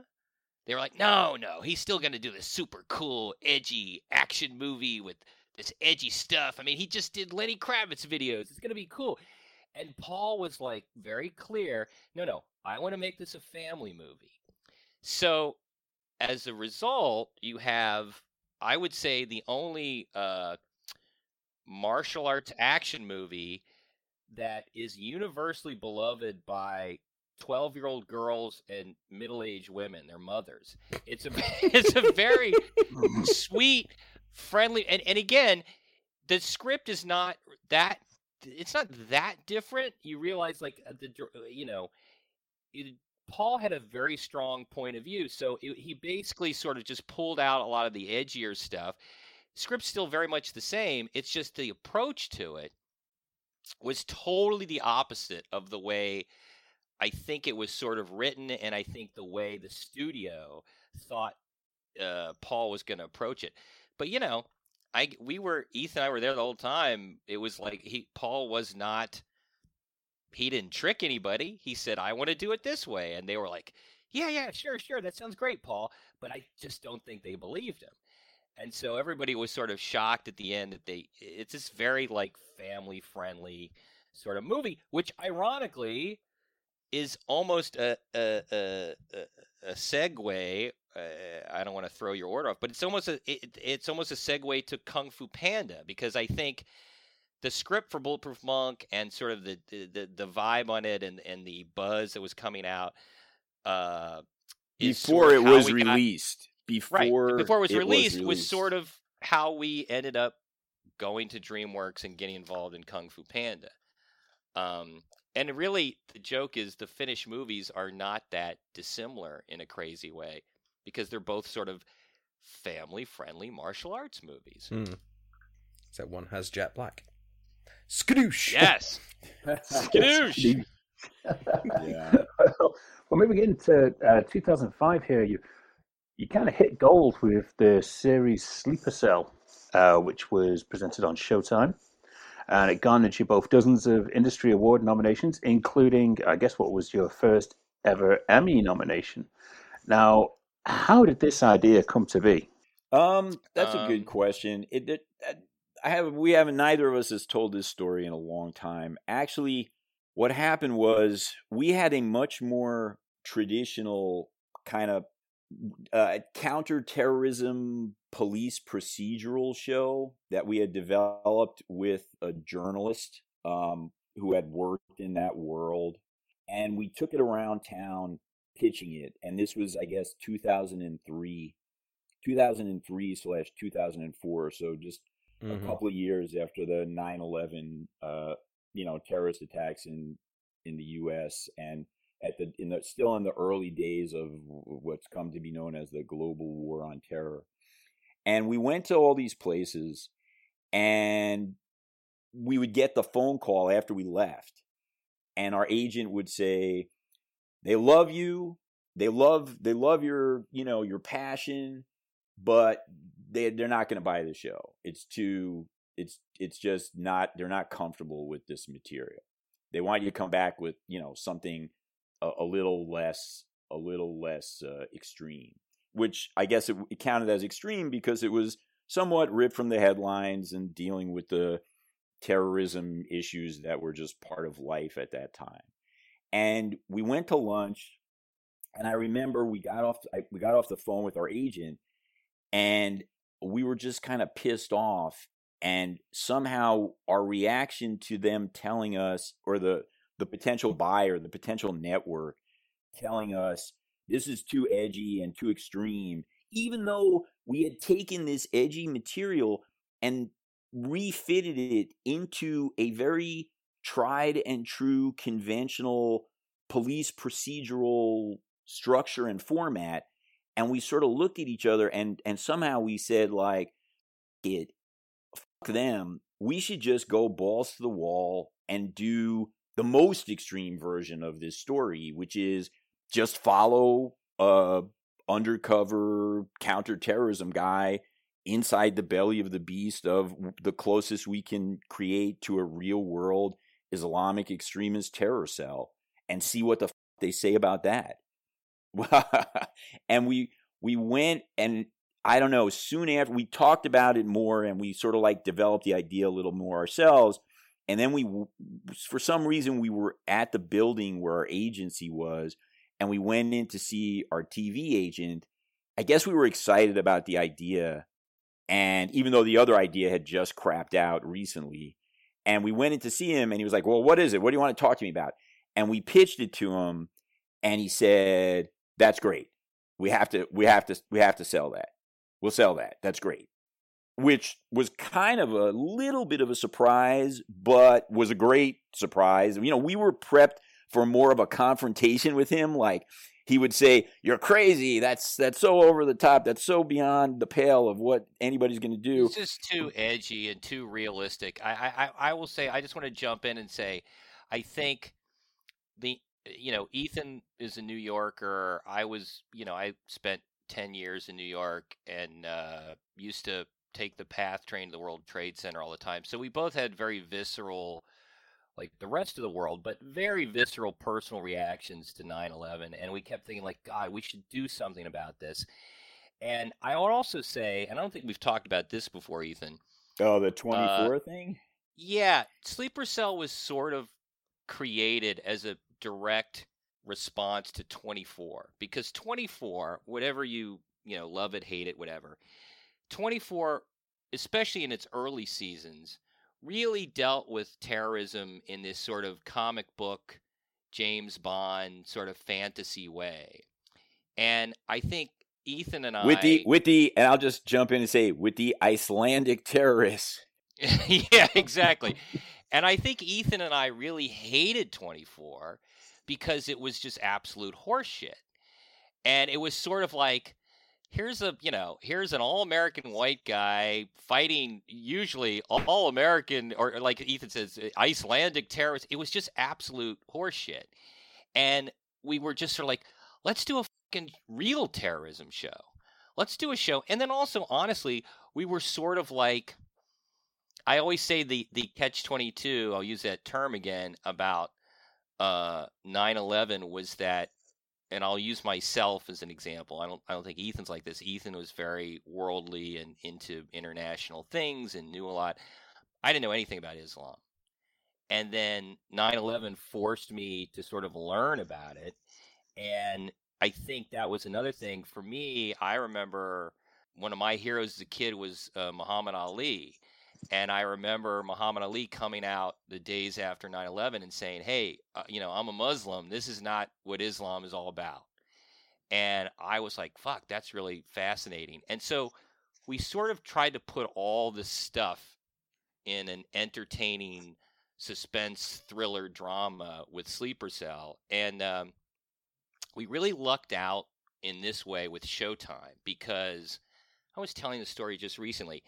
At that period, Showtime was sort of a distant second in the cable world to HBO. But HBO had just lost all of their big shows. The Sopranos was gone. Sex and the City was gone. 6 Feet Under was gone. So suddenly, Showtime had this mandate to like, hey, if we spend a little more money and we do a little more quality and we don't shoot out everything in Canada and we actually really get serious, we have a shot to seriously compete with HBO because all their big shows have left the air. And so we lucked out in our timing when we walked into Showtime with this incredibly edgy, ambitious idea that a lot of people thought we were crazy to even pitch this. Nobody's going to put this on the air. Showtime was sort of the right place at the right time because they saw this was like, And I always remember when we made the pilot to Sleeper Cell and we did a test screening, Showtime executives were ecstatic because they did this test screening for an audience and they asked everybody in the focus group what network they thought had made this show. And everybody said, oh, this is HBO. This is an HBO series. And Showtime was like, yes, we finally did a show that people think should be on HBO. They were very excited by that. No, and it ended up, that relationship ended up being very much a win-win because it was great for us. They took a chance on our somewhat extreme or unconventional, show. And it did pay off for them because, there was like New York Times editorials about the show. And like you mentioned before, the show garnered lots and lots of award nominations and maybe won like 1 or 2 awards. And it just helped to further legitimize Showtime as like an A-list, TV drama player in the same league as HBO. We were at the exact same. We started the same season for them, so to speak. I don't know. There really was a season, but the same year as Weeds, and Weeds was what sort of like made the big impact for them, I guess, on the more comedy or dramedy side, and we made something of an impact. Critically speaking, we made a real impact on the drama side. Unfortunately, we didn't make as big of an impact, on the commercial success side, which there's various reasons, we could ascribe that to. But so we only lasted for 2 seasons, but we the two of us were very happy with those 2 seasons. It was backbreaking work for us, but it was also very fulfilling, and we felt very proud of it. Yeah, it was definitely. I just want to jump in and say it's funny because Ethan talks about the commercial thing. The show was never a commercial success. I think it was ahead of its time. It was too edgy. It was too raw. People didn't want to see something about terrorism that was so realistic. I think that's why 24 was so big, because it was like a fantasy. My favorite story about that is that we had about sort of I would say the undeclared rivalry with 24 and Sleeper Cell. We had there was a guy that we worked with who did some graphics, who did like the computer graphics, when like you go on the FBI computer and there's all these graphics about what's happening. The guy that created those graphics worked on Sleeper Cell. He also worked on 24. And he told us this story because the New York Times had the first review for Sleeper Cell that came out in the New York Times. The headline was, "Sleeper Cell is better than 24." And that was the headline, right? And then it went on to be very positive review. And this guy who worked on both shows told the story that in the coffee room, some disgruntled employee at 24 had cut out the New York Times review and blown it up and pasted it on the board in the coffee room. Sleeper Cell is better than 24. And apparently, one of the producers of 24 walked in, saw that, and said, Sleeper Cell, I got a 7-figure deal, and ripped it off the wall and threw it in the trash. And that really is basically, 24 were all the guys with 7-figure deals, and then we were doing Sleeper Cell, and that sort of like I epitomized the situation. But it was a really it was a terrific, and we're still actually friends with most of the actors, producers, technical advisors. It was a real special show to work on, and again, a real benchmark in our careers. And again, it was weird. It's like sort of like being in the Army. It's like you go through this experience, and then you're sort of friends with these people for life. So we sort of have that similar relationship with a lot of people who worked on that show. So. It was a unique show in more ways than one, because it ran each night over the course of 2 weeks. Instead of your regular weekly format. So was this a conscious decision from the off, or was it something that was arrived at later on? What was the reasoning behind the decision? That, as I recall, I mean, it wasn't a conscious decision from the off, as you well put it. It was a decision, an in-house decision by like the programming and marketing teams at Showtime as a strategy for how to have like the greatest impact and grab the biggest audience. I guess they felt like it was, and again, I'm not saying this myself, I'm saying what their opinion was at the time.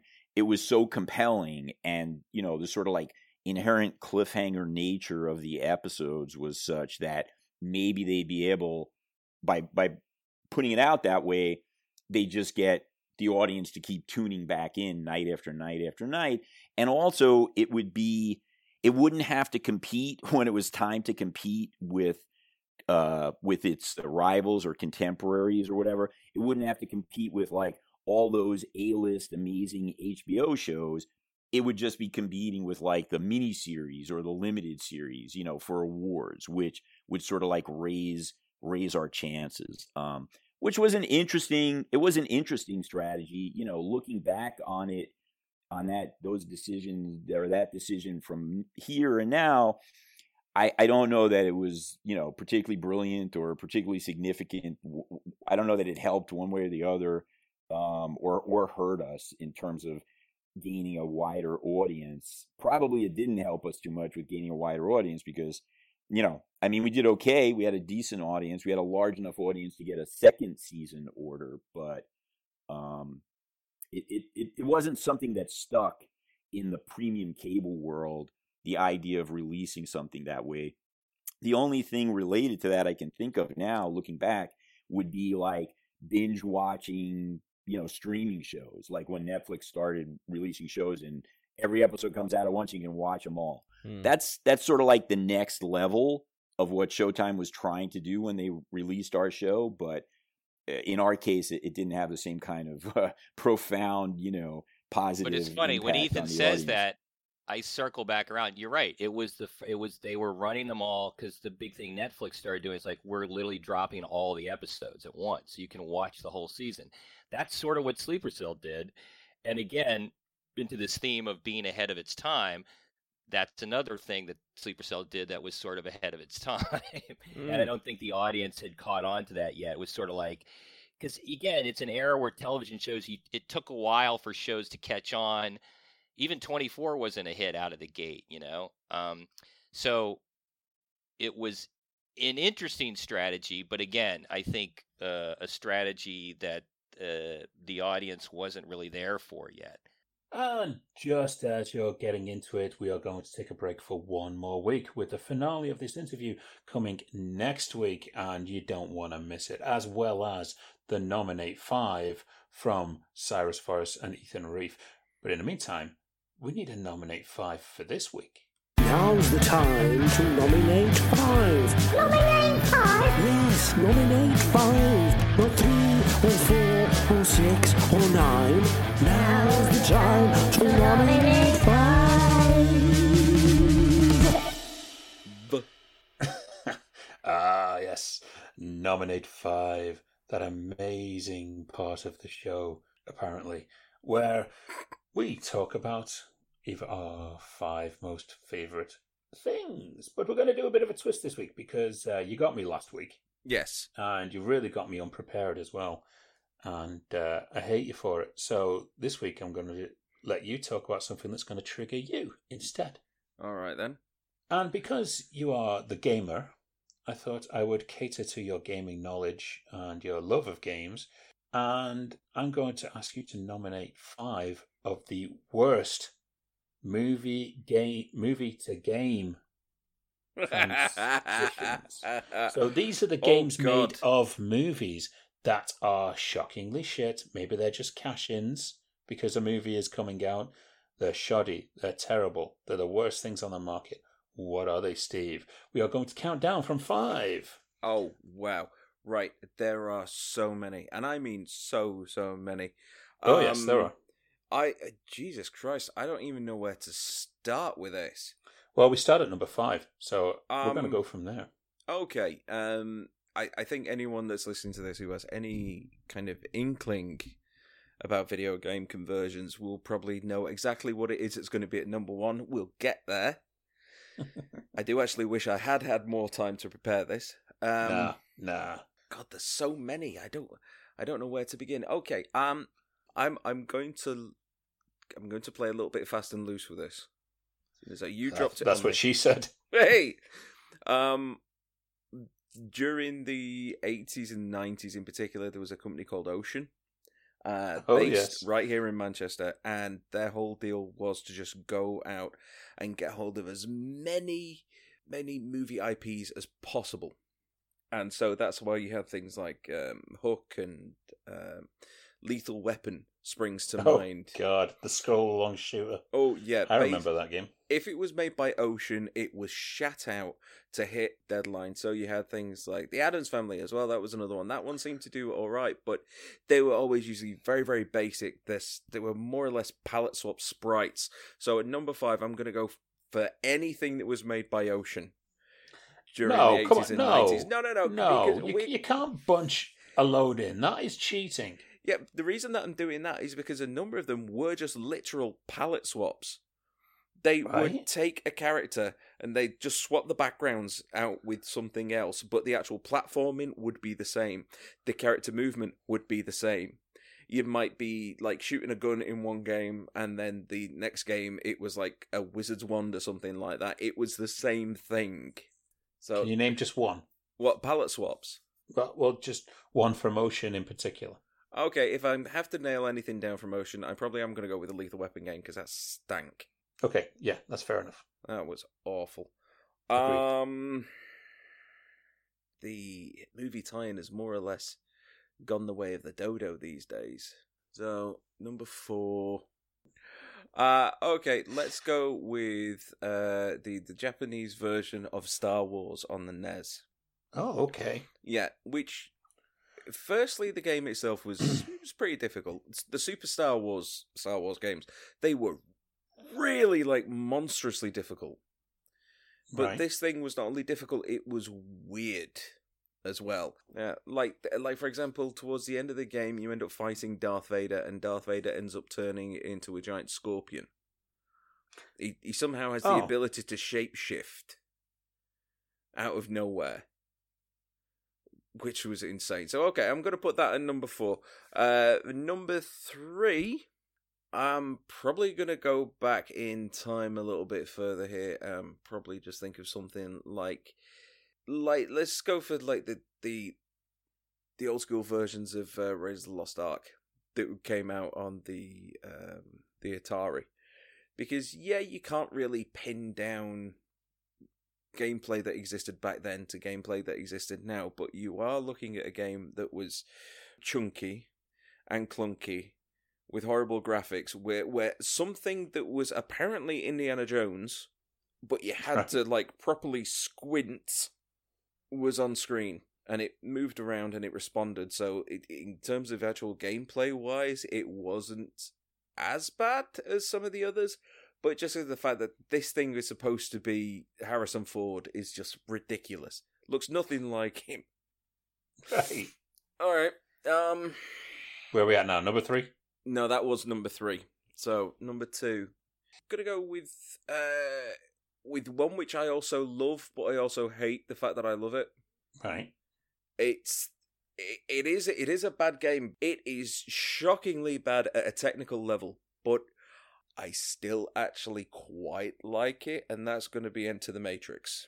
Oh, right, okay. No, Yeah. I have played this. Yeah, it's not a good game. Just the fact that all the characters are basically walking around with their hands flat. You know, they're walking through a scene and the hands are there with the fingers and thumb kind of splayed out. There is a loading scene pretty much every 10 seconds as it moves on to the next area, which slows down the combat. It's really buggy. There's so much filler in there that it just feels like half of the game could easily be cut out and you'd end up with a much better finished article. It's worth it to see all those extra little cutscenes that were designed to tie in between Flight of the Osiris and The Matrix Reloaded. But realistically, you're best off just getting those separate. I think they're on one of the DVDs where you can just see them separate and just leaving the basic game alone. Saying that, though, wall running's fun, the actual gunplay's fun, if ultimately it gets quite repetitive.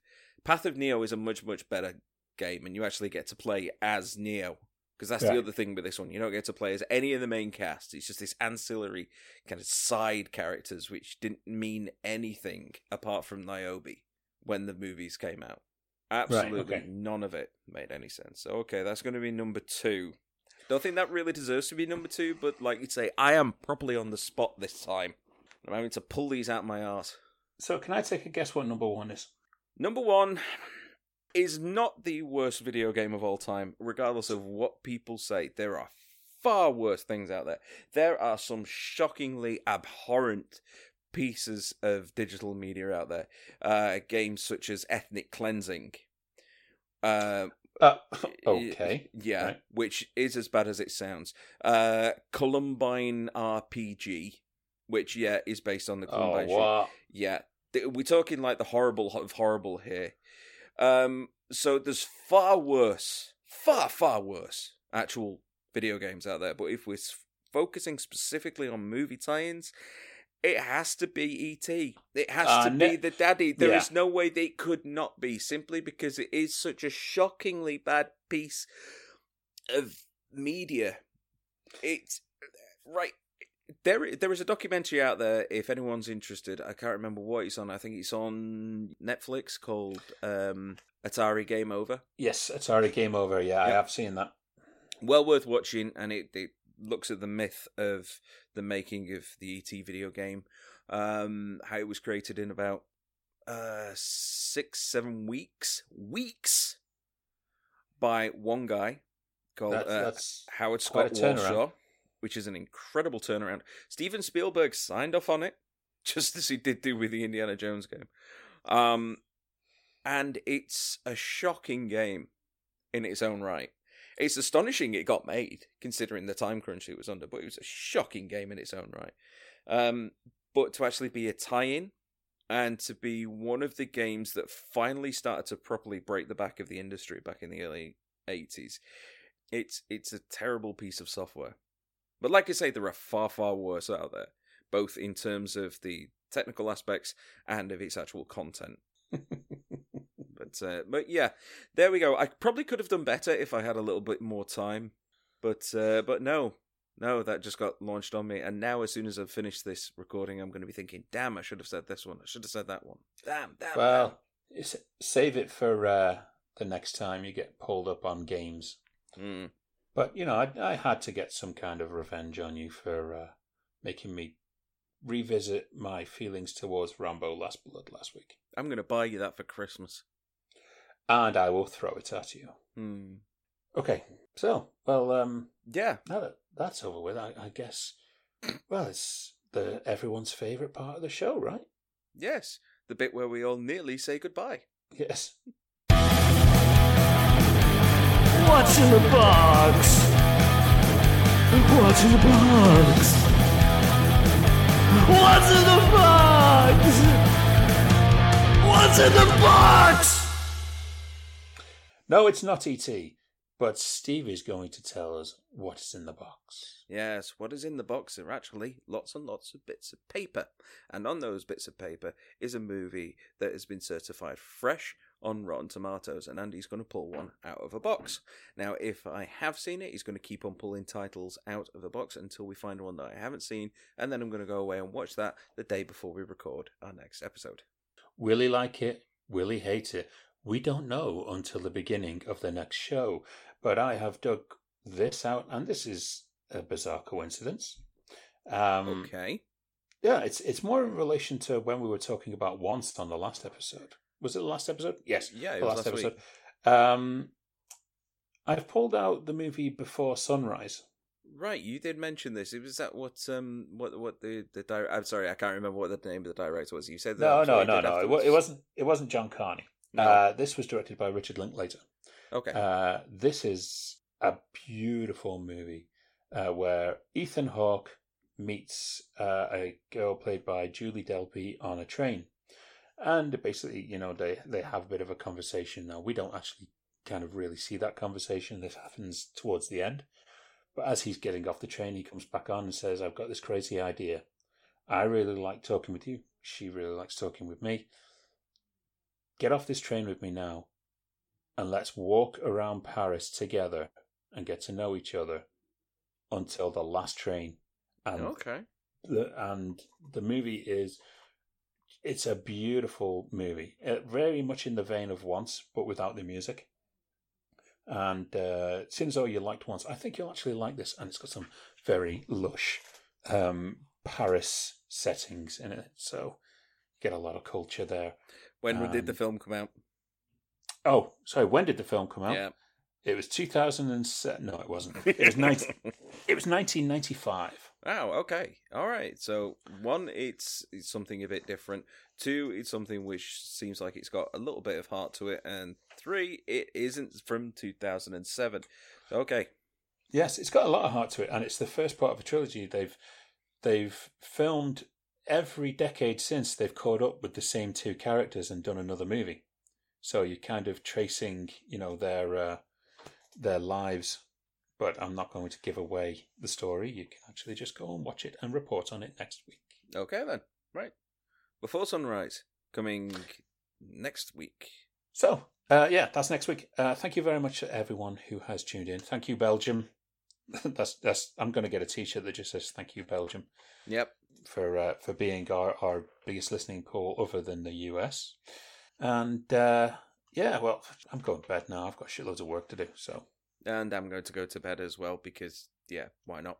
So with that in mind, it is a goodbye from me, and I'll see you next week also. Bye. Bye.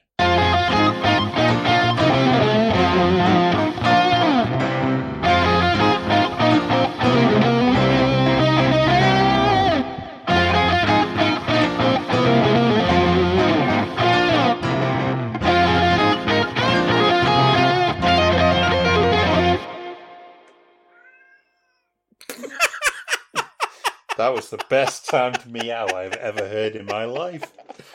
Brilliant. That's staying in.